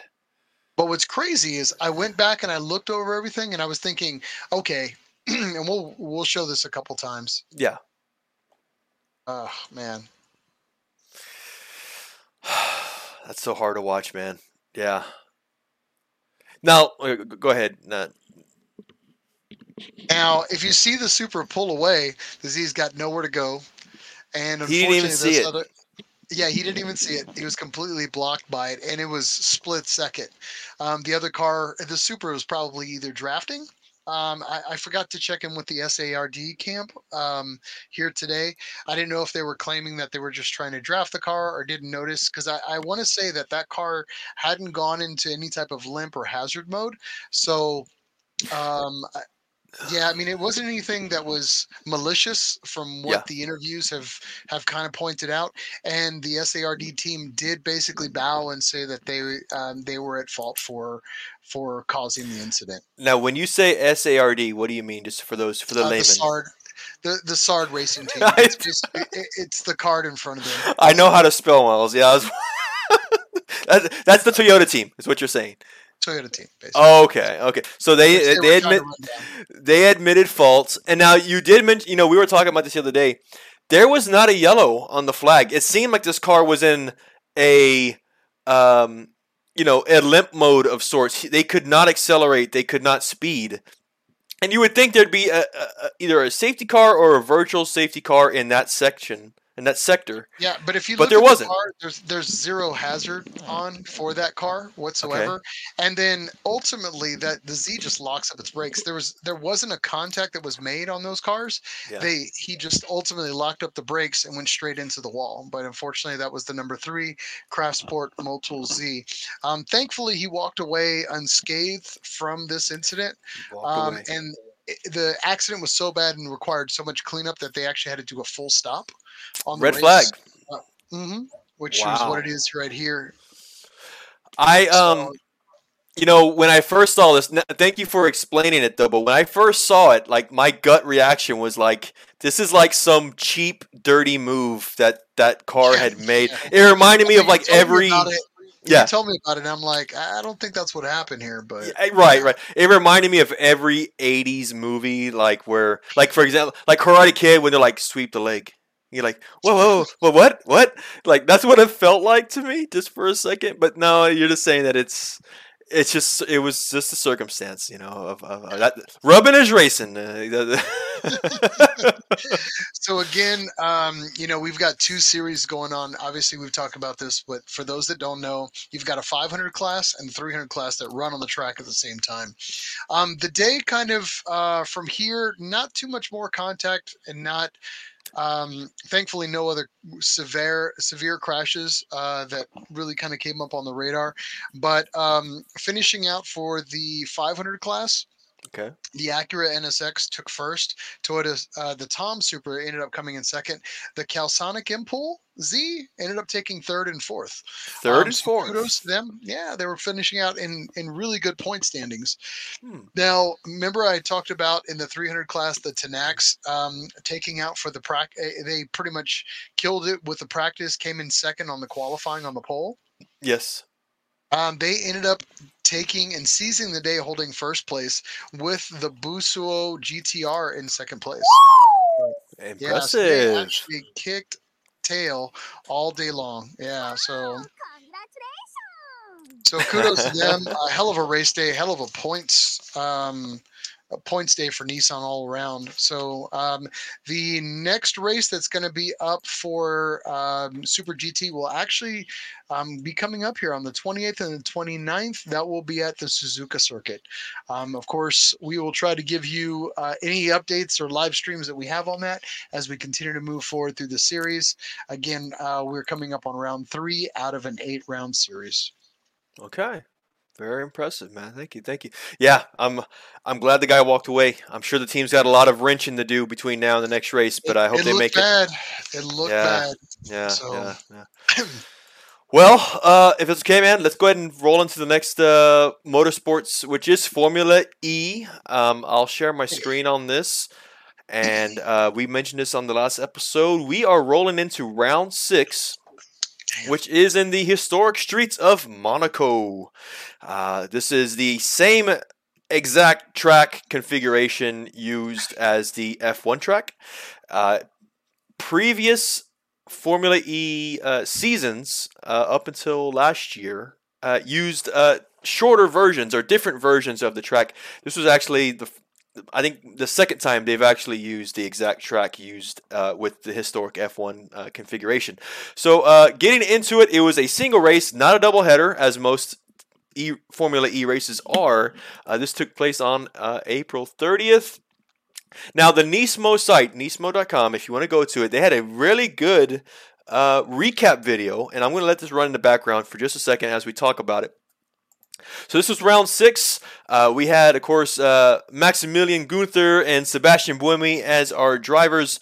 Günther qualified a very impressive 11th place. Now, he would only finish, unfortunately, in 17th place. Now, he would have had a much, much better result, but near the last lap of this race, they were having energy consumption issues. Of course, we all know in Formula E, that's a whole factor that we really don't think of before in other leagues. You can only use so much power. And so, if not, you get a DNF or disqualified. And so, for this reason, in one of the last laps of that race, Günther was in a very comfortable P7 and then had to reduce his power consumption just to finish with within range. But as a result of that, he finished P17. Sort of unfortunate though. Sebastian Buemi qualified 22nd, and he finished in 8th. He did bring home for Nissan 4 points for the series. Think about it. We could have had a Nissan P7, P8, which would have been very, very, such a nice feeling. But again, it is one of those unfortunate things. Yeah. It's crazy how much traffic is out there. Like, the pack is just so tightly wound together. It's just crazy. Oh, yeah. P7, P8, man. Good. P7, P8, it could have been. Now, and as a result, it was P8 and P17. What they did in this video, it is essentially summarize what had happened. And if you notice after qualifying, we mentioned qualifying in 11th and in 22nd. 22nd is last place, by the way. That's the last position on the grid. And to finish in P8, that is a very impressive feat. That was Sebastian Buemi's handiwork. So what they're trying to say here is that their qualifying strategy wasn't successful as they had planned. However, the racing strategy it was good. Aside from the unfortunate power consumption issue, it was a successful strategy. So I hope that they take this as a note into the future races. Now we still have 10 races left in this season. So again, I choose to remain positive in Nissan's output so far. Currently, they are 8th place as a constructor and pretty comfortable as an 8th position constructor. The position below them, let me say this. As eighth position as a constructor, they have 12 points for this season. Now, ninth place has 7 points, so there's a good spread. It's comfortable. There's some tolerance in there. And then when you get into who is 7th place as a constructor, they've got 30 points. So Nissan does have some time to go, some points to win to really get into that next position, P7 as a constructor, if it is possible. And again, I am crossing my fingers that they adapt to this. So again, props to Nissan. The next races, round 7 and 8, are happening in Berlin, Germany. Specifically, there is a historic Tempelhof airport. That is where the track is being arranged for these next 2 rounds. And those take place next weekend, a week and a half from now. That's May 15th and 16th. So there you go, man. Props to Nissan. Wish them the best with this upcoming races. Oh, very cool. Yeah. I do have the next one, Miles, and I think you got the last 2. You want to keep on going? Yeah. Moving on, this was actually a new announcement that we heard this week, is that Nissan is actually entering 2 cars into their Fuji 24 hours. I really like this. When I saw this, I was again excited. Of course, they are using the new Generation Z as part of this entry. This takes place June 4th and 5th, again at Fuji Speedway, 24-hour endurance race. Now, what you should know is that they are in what they call the ST-Q class. And what that means is that these cars are not conforming to any specific regulation. They're not competing per se. The full intent behind their entry is to gather data for the car to be used in other categories of motorsport. So, of course, this car is just so new. They're just trying to understand more about it. And what better way to do that, especially an endurance race, 24 hours at Fuji Speedway? It's a great opportunity, and so they've been allowed entry into this race. So, if for those of you that are fans of endurance racing, you will see 2 Zs as part of this race. So, what is that? We're just about a month away from that. So I definitely need to set that up. Should be exciting to see. Yep. And Nissan's fielding 2 cars. From what I read here, it looked like they were fielding out one from the Nismo factory team, and then, of course, with the Max Racing Squad as well. But the listing of drivers, I don't know if you had a chance to check that out for the Nismo one. They're pulling every major driver that they have. Quintarelli, Matsula, Hirati, Sasaki, even retired out Hoshino, Kazuki, by the way, Kazuki Hoshino, who's a retired Super GT driver. I mean, the list goes on, and that's just a massive amount of talent for a testing platform. So I don't know. So Nissan's not playing any games to ask their drivers to kind of come out and do that. So yeah, kudos to them. Very cool. Very cool. You want to handle the next 2? Do you mind? What do you think? Sure, I'll just go ahead and take them. Let's see here. Super simple. Formula D is coming around again. We got round 2 happening actually tomorrow and the next day out at Road Atlanta. If you get a chance, you can check out that if you're in the Atlanta area. Or you can check up for other event dates at formuladee.com. But again, and that will be round 2, May 6th, May 7th. I also wanted to give a shout out to the Centra Cup, what we've been waiting so patiently on, that we talked about a little bit over the last year. That will be dropping here soon, May 20th. You can continue to check out some of the action and get up to speed on what that's about at centracup.com. Very, very cool. By the way, man, I do definitely want to give a shout out to our good friend Jonathan Wheeler. He will be competing, not in Formula D, but what you should know is that concurrently, during that weekend at Road Atlanta, there is a time attack competition as well. Our friend Jonathan Wheeler will be competing in that league, you might say. He's got a 370Z, a rather impressive 370Z. We definitely had a great opportunity to meet with him during he actually traveled here to Austin, Circuit of the Americas, and for those who saw the episode, awesome episode, we spent the entire night at COTA swapping out an engine at the track, and he's using that engine. An engine from my garage. Yeah. That he's still racing on to this day. Still racing. We did racing on my engine. That's pretty awesome. So. Yeah, we spoke with him through text just the other day, wishing him good luck. Obviously, I believe by now he's probably at Road Atlanta preparing. But he let us know, the engine that we helped him install is still in the car. He said it's on a very conservative tune at the moment. He said, however, when that time comes to really set a lap, he's going to go ahead and put it into the what he called the victory tune, which is where he's just maxing out the tune. By the way, it doesn't include a knock detection. He's just saying, you know what, whatever happens. Let's send it. Definitely. Awesome guy.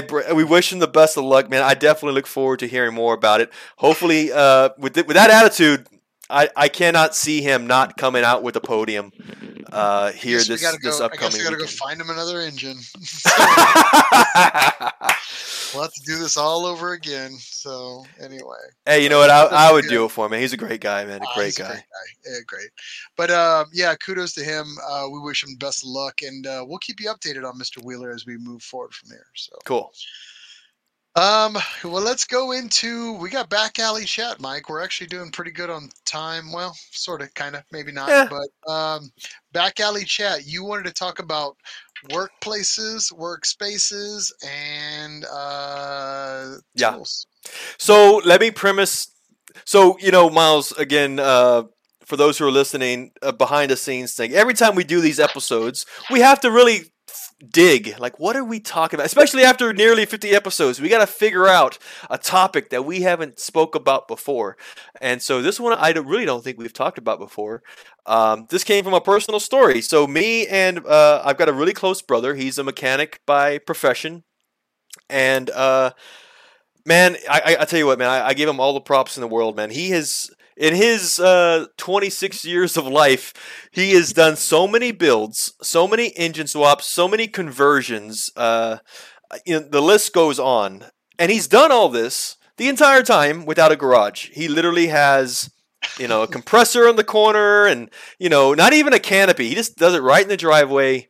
We've got the wind coming and dirt flying and everything else. And and I always tell him, well, don't you want a garage? Don't you, what's the deal? So, and me and him, just, even though we come from the same blood, we've always had different views, or just different approaches. I shouldn't say different views, different approaches, for how to do a project build. And I really think for you guys listening with us could probably relate to this. That's why I thought it would be a good topic.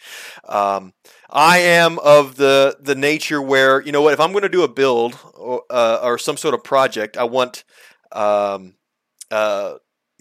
shelter. I want to have a clean atmosphere. I want my tools sorted. I kind of want to know where they are. I might even clean a tool or two. You know what I mean? Really, just where I feel in my mind that I'm doing this build to the best of my ability. Now, I should say this because I am an enthusiast. I don't do this as a profession, and so I really. You can say I'm just a perfectionist by nature. I aspire to be. If I'm not, now my brother, on the other hand, his logic is, just get it done. Stop worrying about all this, Stop wearing gloves. Get your hands dirty for God's sake. So what? There's some dirt on the threads. Just get it done. So we have two varying points of view on how to do a project, or at least the criteria to get a project started. So that's what I wanted to point out to you, Miles. I got a few questions, and you know what? I'll mention a few of these as we go. But the first one is, when it comes to tools, what's your approach to tools? Now, first of all, I should say you own a bunch of toolboxes. You have like 4, like full-size tool. Yeah, don't tell the missus. Is that what you're telling me? Your eyes got big on that one. So I've got 4 full-out toolboxes, and then I've got specialty toolboxes. Okay. Depending on what I'm going to mess with. But yeah, I've got pretty much any Z tool that has come out for the most part. I'm usually going to buy, and then I buy a lot of Datsun and Nissan X OEM tooling, like dealership tooling, if I can find it, eBay. And wow, if I know a mechanic over there that's got some tooling that they're kind of putting out to pasture, I'll usually buy it from them, that kind of stuff. So I've got a couple things. Yeah, I've been. You've been over, and then that I make my own tools all the time. Like that's what You've got the workbench, and then you've got 4 toolboxes, and they're all the same model, by the way. They're identical. They're just in a row. I'm like, I don't know how you managed to pull that off. I know you didn't buy them at the same time. It's that Craigslist, Facebook Marketplace deals. That's just like lightning struck. Now the thing about me, it's like I love tools, but I'm not a Snap-on Matco kind of guy. Like I don't go for the cheapie. I can't handle a finance payment for a screwdriver. It's just it doesn't logically make sense to me, because there's tools that are hard workers that are going to see abuse and potentially breakage. Yes. And yeah, you can get replacement, but the monetary factor shouldn't be it. Like a guy who's working on a Z and putting car parts in for it as an enthusiast shouldn't go out there and spend 15 grand on a toolbox and tools, and you still don't have everything that you want. That's just ridiculous to me. So the reality, I kind of started being smart, and I started following like mechanics that I liked, and I saw what they operated with. And then from there, I just kind of I try to fill my toolboxes with what I felt that I needed. And then quality, I didn't quite go Harbor Freight on everything, but Harbor Freight makes decent stuff for hit or miss on certain things. Yes. I have a lot of Craftsman, and then, but that's just how I roll. And then some tools, like I have really vintage Snap-on stuff, like we're talking old Snap-on when they contracted with the military in the 60s and the 70s. Oh, wow. Which people didn't know, but you can buy those because Snap-on guys don't want those because they're too old, but they work and they're damn near indestructible. So I buy those quite a bit. I buy toolboxes as a whole, so I go to like estate sales and I just buy everything. Here's $300. Let me give everything you got. So I have like band saws. I've got that I've adopted, drill presses. But I mean, going back to it, I make my own tools when I need to, because I don't want to justify the cost of paying a lot of money. But workspace and tooling is very important. I put everything away when I'm done. I clean everything. Mm-hmm. I know where usually everything is. But yeah. What I was thinking was, and again, I'm trying to think about the range, and especially for those who are listening to us. I was thinking about a few things. One, you mentioned, so me and you, we are coming from the point of the enthusiast. So yes, this isn't our profession. Time isn't exactly money. Now, we definitely want to get we want to make use of our time in a build. We don't want to spend forever on a project, but we're not of the professional nature 100% of the time. So you're saying that, when it comes to tools, the ones that are particularly expensive, it's just like, well, I'm not trying to make money with these tools. I'm just kind of fulfilling my personal desires to be a gearhead. So when it comes to tools, I do see that. Well, I mean, at the end of the day, I'll for a newer guy, they're not going to see this as much. But you've got a guy out there who's listening to the call right now, and he's rocking, like an 87 Z31 that he's just trying to keep afloat, Yeah. or you got somebody else that's rocking like a Datsun 610 and they're just trying to keep it together and everything like that. Now, at the end of the day, half the stuff isn't available for you. Yeah. You know, you've got to refurbish stuff, so you got to get a little creative at times, and then you find that you can't afford to turn this over to the mechanic 9 times out of 10 because you don't want to pay $75 an hour labor rate. So guess what? Maybe I need to learn how to change my spark plugs. Maybe I And know how to learn how to do that. So you Mhm. start to invest in tooling and invest in spaces, Yep. and that's where that stuff becomes important. And that's how you keep cars alive. Is you Yeah. just gotta learn to wrench on them yourself. And that comes a good point though. Two things is that as a son of a mechanic, you realize that sometimes you realize that the guy you hire, if you do, first of all, if you hire somebody else to do that job, especially if you're mechanically inclined, you see it as like you're losing honor if you hire somebody else. It's kind of what it feels like sometimes, right? There is like that. Just the Yeah, just like God, I know I could do it, but I'm hiring somebody. And then sometimes you realize that they're guessing just as much as you are. If you don't hire the right mechanic or technician, because mechanic they can get offended sometimes. I've heard. Now, if you don't hire the right technician, if you're trying to lowball a technician, you realize that they're guessing just as much as you would have, but only you're paying the 75 or the hourly rate. Yeah. This is why, and I'm not going to sidetrack too much, but Yes. this is why the importance of the forums really made us and really made the two of us. If you Yeah. think about it, without the car forums, I wouldn't be as much of a knowledgeable or have the confidence to work on stuff as much as I have been, Yeah. because I was given the knowledge, or I found a source to say, okay, all you got to do is this, this, and this. And you're like, Yeah. okay, I can follow instructions and I can take my time. And I know this is a 2-hour job on a book, but guess what? I'm probably going to take 6 hours to do it for the Yeah. first time. But then Yes. First time. after you do 6, 10, 20 of those, when you post it up on, it wasn't Facebook back then, but you're posting it up on your pages or these other forums, Yeah. people would ask you like, hey, how did you get this done? And then, you know what, I'll just, and I'm more of a pay it forward kind of guy. I'll just, you know what, I'll come to your house. You're on pizza duty. You need this, and this, and then tool. And that's how it started. Like for most people that I know, I think I started when me and you started working on cars. I Yeah. would tell you, hey, you need this tool. You're like, do I really need it? I was like, yeah, go out and buy Yeah. this tool. Yep. And then you started, and next thing you know, your tools start going crazy because you're only really buying what you need truly because you're following instructions by forums that tell you, hey, it's suggestions of tools. Yeah. So Yeah. yeah, I mean, my So toolbox are pretty much only like you can open up 2 toolboxes, and they're almost all solely dedicated to Nissan or Z32 or yes. Z-based cars. There's Yeah. one toolbox, and it's all Z-based tools.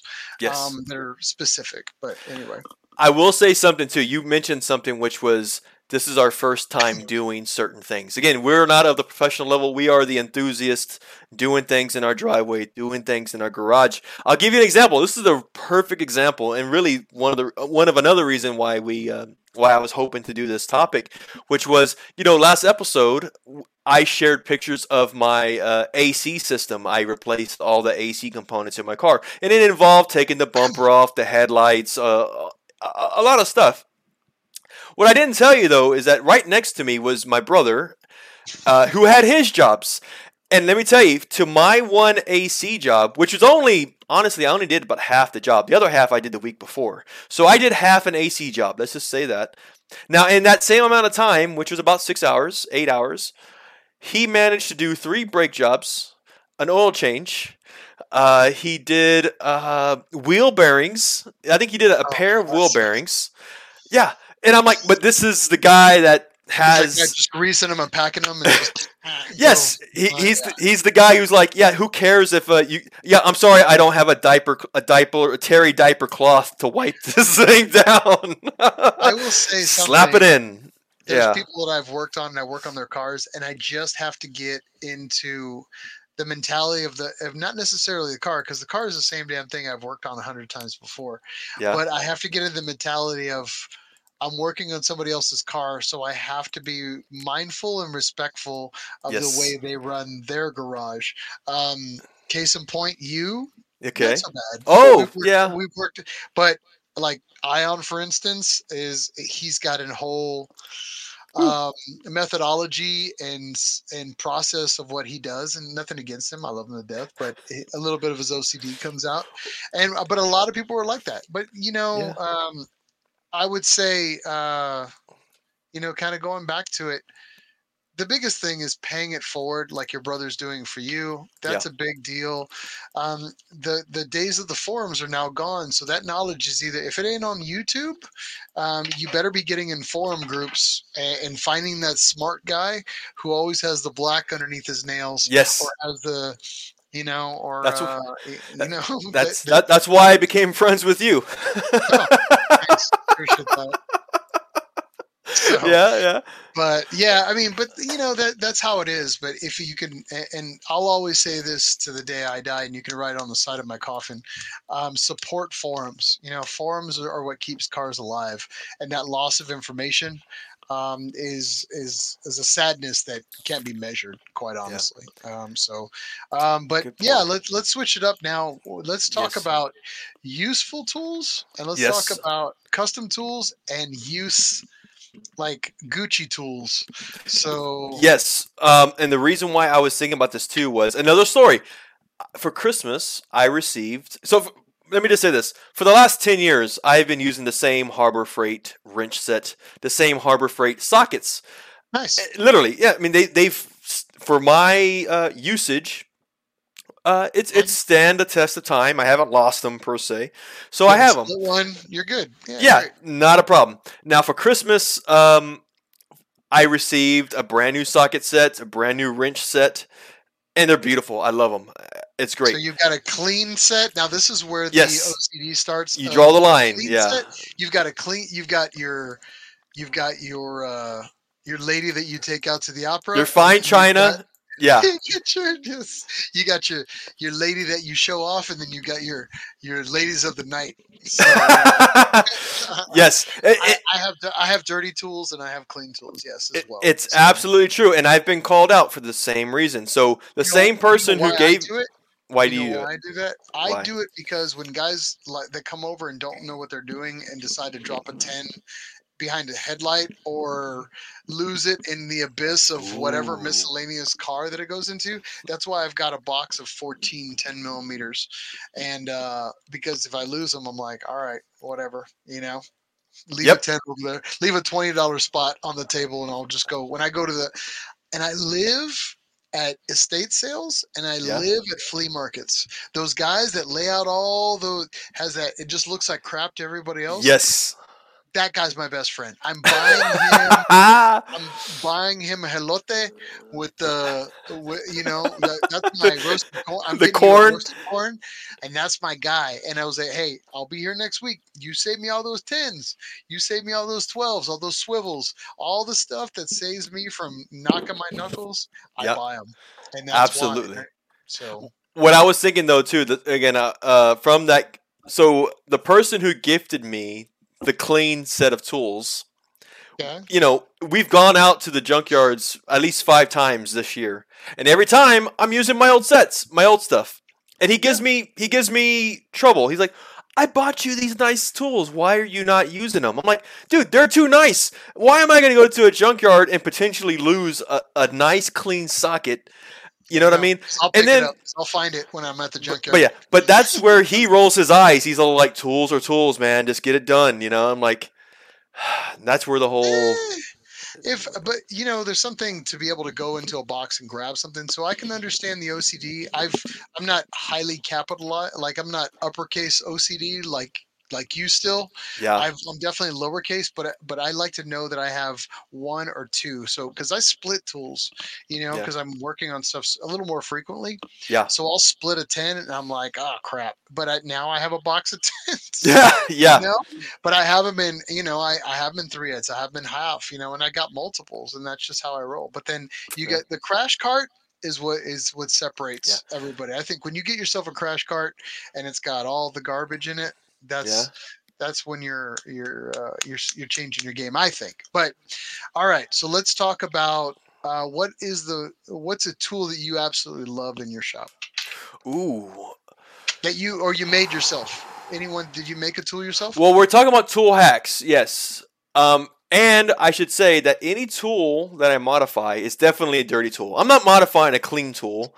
I'm modifying a tool that I'm like, You're not hanging yeah, it around your neck kind of I thing. can live without. Oh, Yes. Now, one tool that I'm proud of, and I did bring it with me, and I'm going to show you. This is a sort of a show and show tell. and tell today, guys. Show and tell, This, please. yes, this We got- has to do with my 620. All right, go Now, on. when you mount the carburetor, the studs and the nuts that mount the carburetor to the manifold are hard to reach, specifically when you're on the valve cover side. Yeah. Hard to Flickers reach. your fingers. Guess what? Go, This was, yeah, this wasn't even a Harbor Freight. I'm talking Walmart at this point. I got the cheapest set of wrenches you could find, and this is a Sacrificial? 12 millimeter, and I grind the heck out of it. And I got a nice little To get dog leg, it through so there. I can grab it, whoop, just do this little turn, and it clears the carburetor just perfectly. It takes care of the wrench side. Also, has been shaved down so that you look can at you, clear. homie. Oh, I dude, have this that, has I saved have my that life. same tool. I have it in 10, 12, 14, and I think I have it in a 17 for whatever Think about it. reason. A torch, a vise, 8. and a pipe.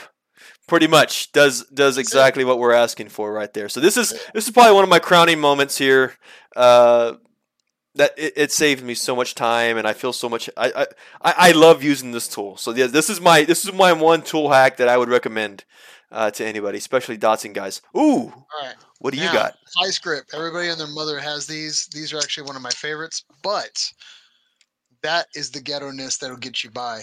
So you basically take a nut and you weld it to the end of the sucker, and then you can fit it into a slide hammer. So you got to change out, say, a front wheel Ooh. drive, and you got to grab that sucker like a half shaft splits on you, and you got to grab it, Yeah. lock that up, and then you put on your slide hammer. Boom. Ooh. This thing has saved me hours and hours of time just from a cheapy nut that I welded on with a little Harbor Freight welder. And I swear to God, this is one of my favorite tools that I've ever made. And only took me about 10 minutes. Another thing is, especially if you're a Z32 guy or a Z31 guy and you're trying to get to stuff, everybody laughs at the guy who's with the super long extension. I have 4 of these. How long is that? What do you? Damn, this has got to be what, 2 feet? 2 2.5 feet? feet, 3 feet, Woo. something like that. But I buy these and I love these to death because if I need to get to like a tranny bolt that's way up at the top, I put 2 swivels on this sucker and then clickety clack and you're good to go. And these are the freaking best.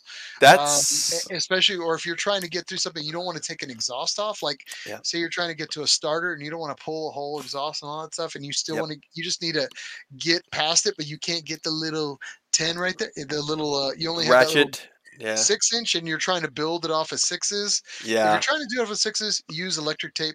Build one of these if you want, but if you get a chance, buy these. I have at least two at a minimum, and then now I have 4. But those are the best.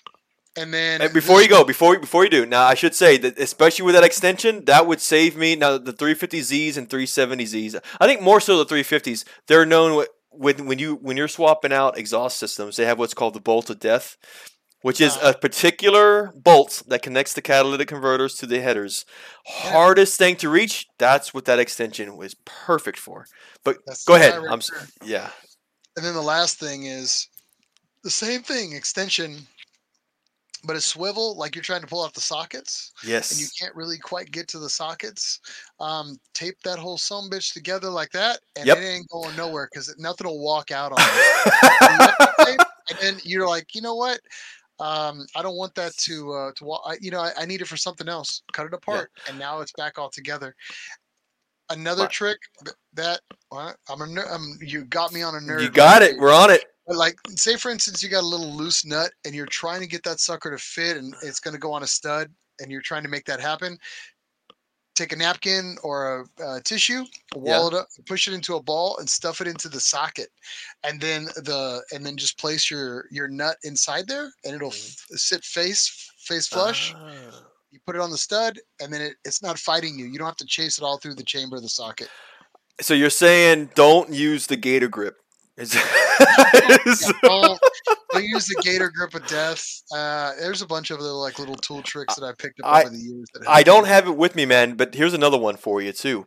I bought this. This was on a clearance rack at an auto parts store, and I'm surprised not everyone could find this useful. So when you're trying to put a nut onto a stud or whatever the deal is, and you're using a socket, but the stud, let's say the angle of that stud is at a weird angle, and the nut always falls out of the socket. You're like, I can't get this thing started. That's all I need to do. There is a set of magnets that they're hex. They fit. I got a whole string of them. 6, 7, 8 millimeter, 9, 10, 12, 14 millimeter. They fit. They're little nylon, a little piece of nylon with magnets in them, and they fit inside the socket, and it allows your nut to be essentially to stay inside your socket, no matter what angle you throw it at. To stay straight and true. Yeah, Stay I got you. straight, yeah, and that saved me so many times, and they were cheap, at least again a clearance rack.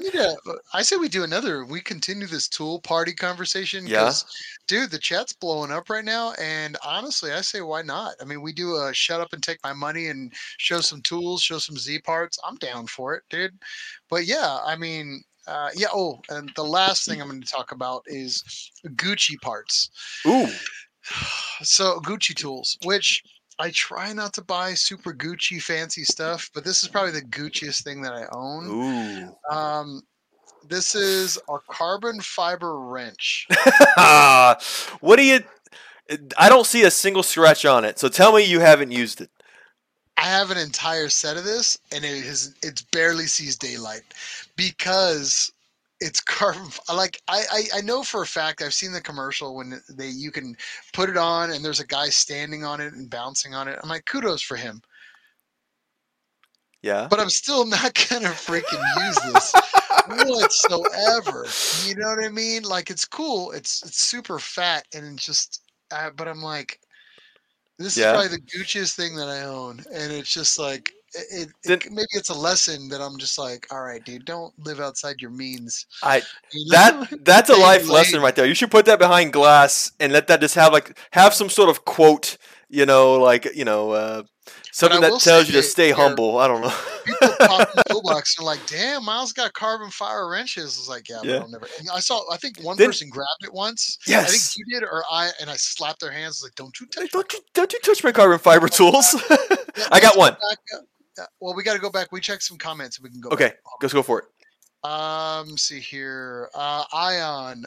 Yeah, it's really annoying when I can't account for tools. And sometimes you got to manufacture a tool or something to make stuff happen. Yeah, I couldn't agree with you more.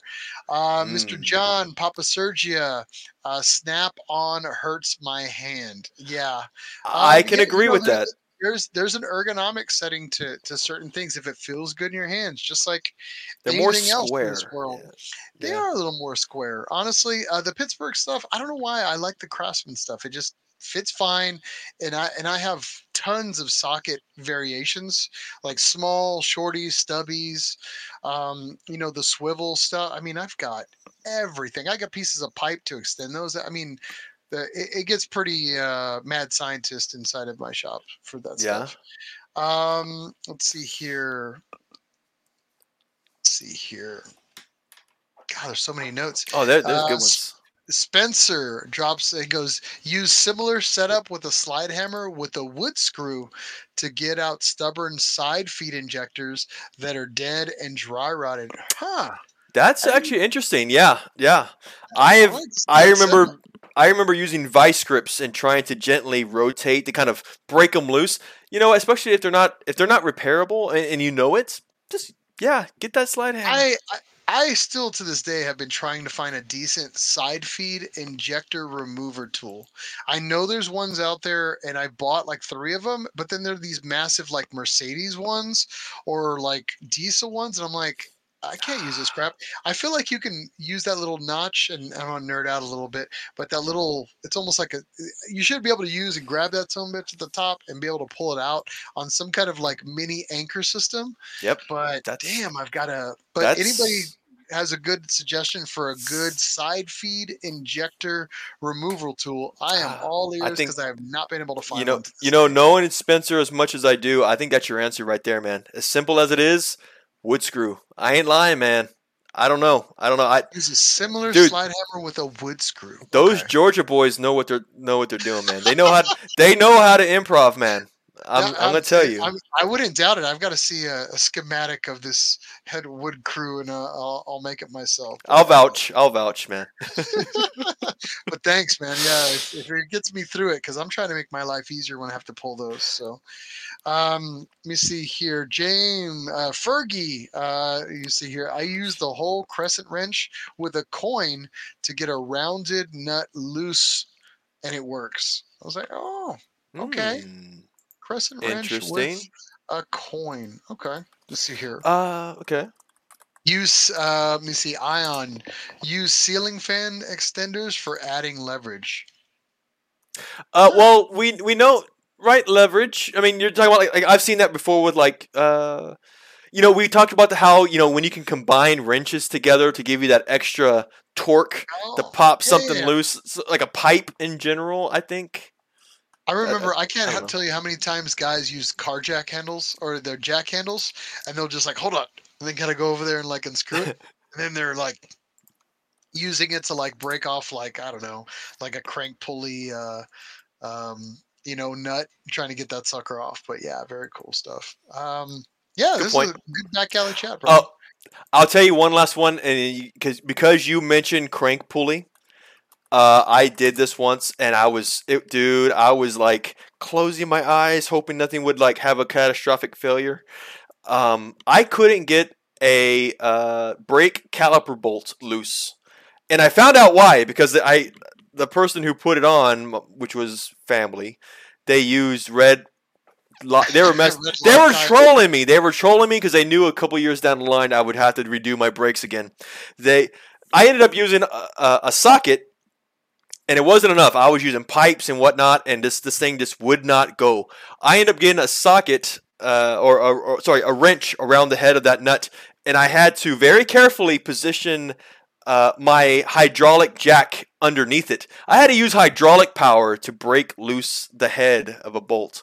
It worked, but I've seen God, it people use was yeah. use the car's momentum when they turn it on Oh, to to break crank bolts before. I I mean, have I too. wouldn't suggest it because it goes flying sometimes, but I thought it was a pretty cool little trick as a Hail Mary. I mean, it works. So yeah, cool stuff. That is, you are right. One last one, Miles. You mentioned bougie. You mentioned things that. Sorry, you mentioned nice. You're Oh talking yeah, correct. choice parts. This is my submittal here. We did talk about this in a previous episode. We're talking about the fuel fillers with the threads. We're Yeah. talking not a single drop of oil is being wasted. Uh, Again, man, I kind of think in conclusion, out of all of this, I think we're a little bougie, man. I mean, We're tool yeah, douches. My yeah, apologies. we've got some pinkies out in some areas, man. I'll just I say will that. say, But if you're a Z32 fan, Harbor Freight, Braun, oh, they sell these lights, and yeah, they're just lights, no big deal. But the key here is that these little hooks that are on each side of yep, this light, so happen to just fit perfectly on the underside of a Z32 hood, yes, perfectly. So you can basically just hook them in 2 seconds, and then you hit your light, and you can see everything in the world. So just kind of throwing out and I think these are like on sale for like 25, $30 or something like that. And they're rechargeable. So Mm, if you ever have to work on a car in the middle of the night, or somebody breaks down like Mike or Ion or somebody else in the San Antonio or Austin area, and they need a Z32 guy to come out, I that's roll you. with that at night. And it fits under every Z32 hood. So if Yeah, you get a chance, little hooks. again, buy that Braun light. It is the best, and it has to be Nice. this big old the Mas Chingon one. So it's I forgot what it was called, so just figured I'd let you know. Anyway, moving on with our Moving lives. on, moving on. Let's go We on still to got it. to cover. We're going to briefly cover events here too, as well, for some upcoming Yes. events. Mike, let's talk of the first event. That's Z Days. Let's go for it. Of course, we are talking about Z Days happening in Blowing Rock, North Carolina. That is May 18th through the 21st. Not too far from now. We're talking, what is that, 2 weeks from now, pretty much? Now, we did have a really good episode with Brian Settle just previously. So if you are wanting to know more about the event, check out that episode. He had some really good insight about the event in general. But as you can see here, zdays.com is where you can go to get all your details, and we definitely encourage you register as soon as you can. That's definitely going to lead to a better event.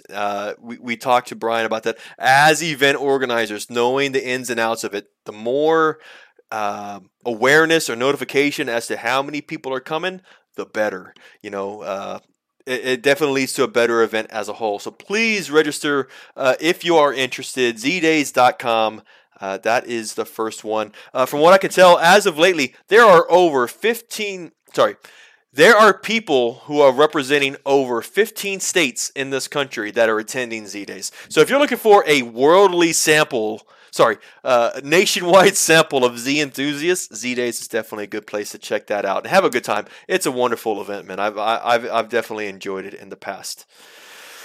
That's the next one here. We got here Branson Z Fest happening in Branson, Missouri. Yeah, so registration and hotel are now open.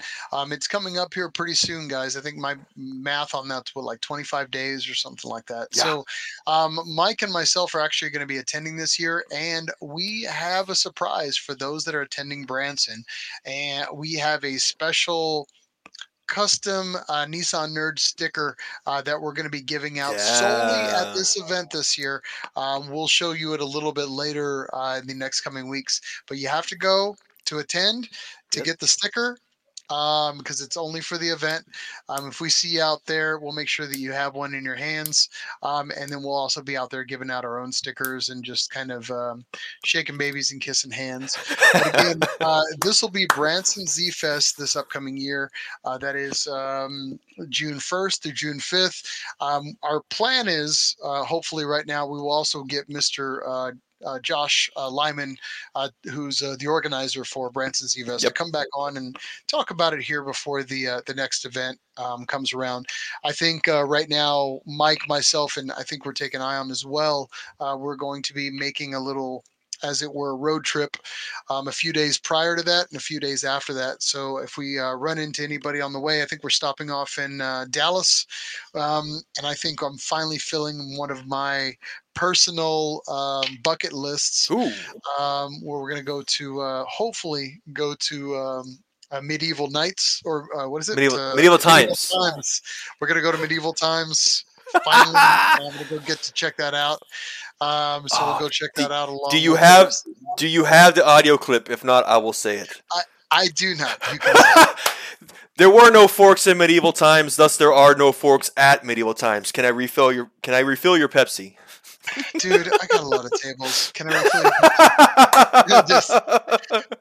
freaking best movie ever. Anyway, dude, if you get a chance, we'll take tons of pictures and we'll see how that goes down. But again, Branson Z Fest is the event June 1st, June 5th.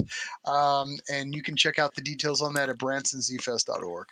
Great job, man. All right. Last one up here so far in terms of our events. Of course, we cannot forget about the 35th Annual International Z Convention, otherwise known as ZCon.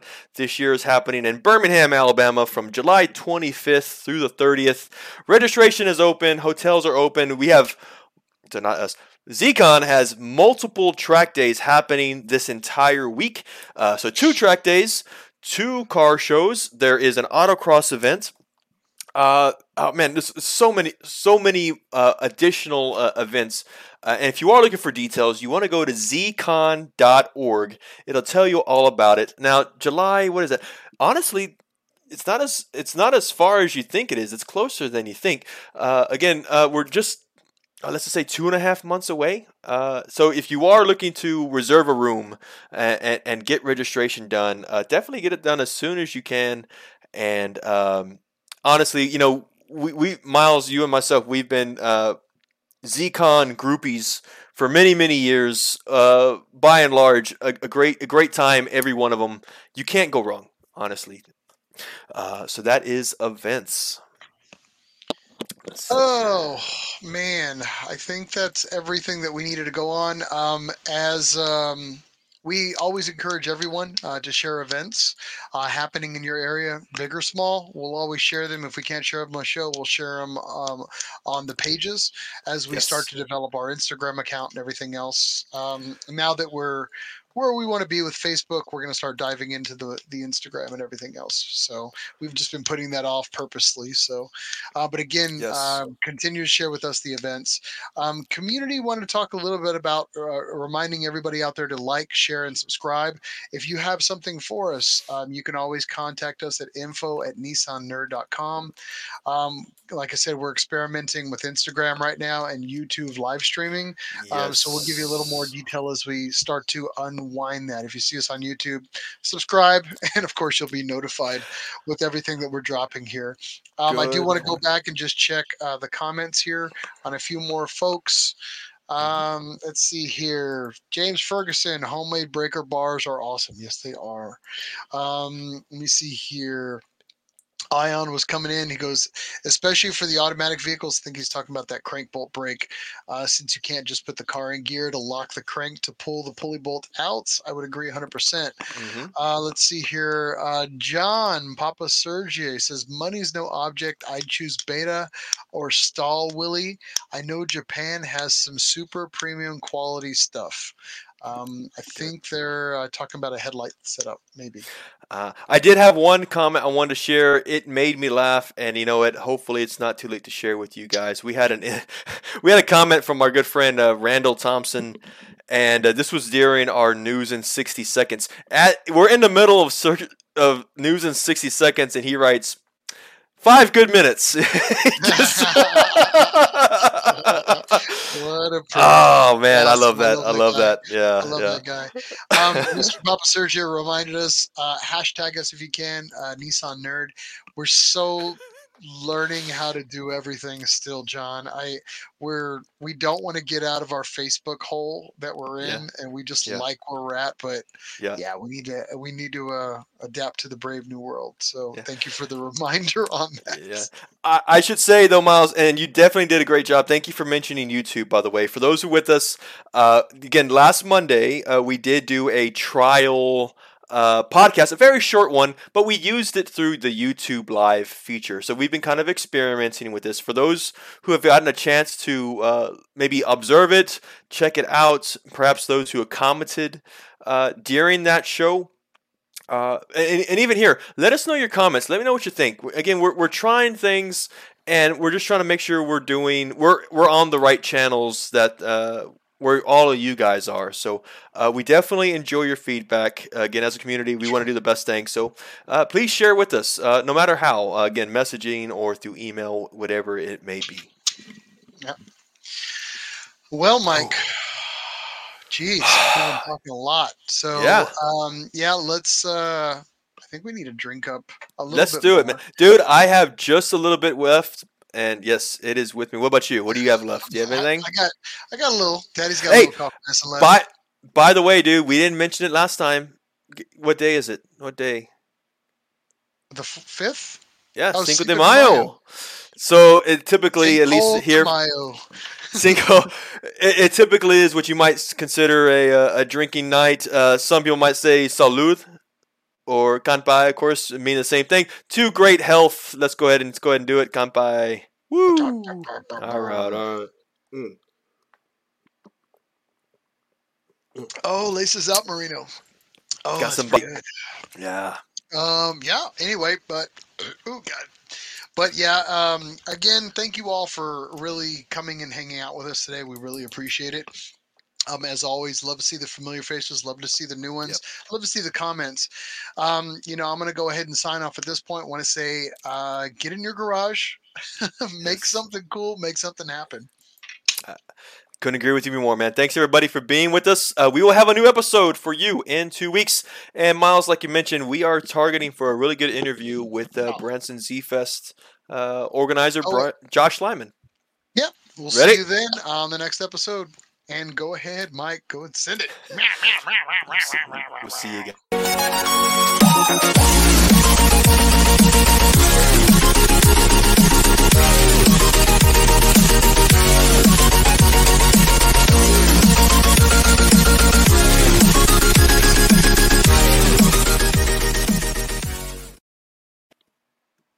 Oh my God.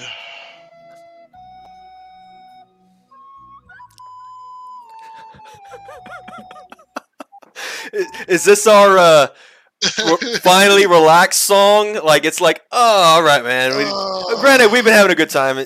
Oh man, your back hurts. Your back hurts from carrying the show. Can you tell? Like every once in a while, I'll kind of just reposture myself just to make sure I'm not a slouch. I'm trying not to be. So yeah.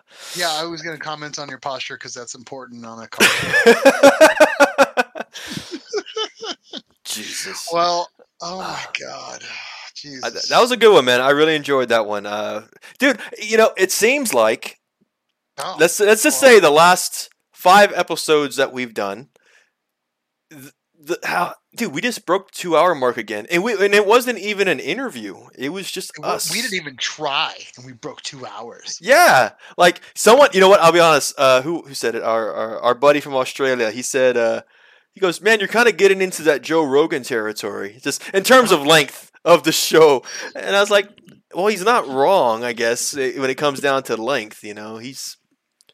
But I hope it's good. I mean, again, for you guys that are with us, of course, we enjoy doing this. We do this, first of all, because we love doing it. But secondly, it's like, well, we want you to entertain you guys. So if you definitely enjoyed it, let us know. We'll keep on doing it. So let's do it.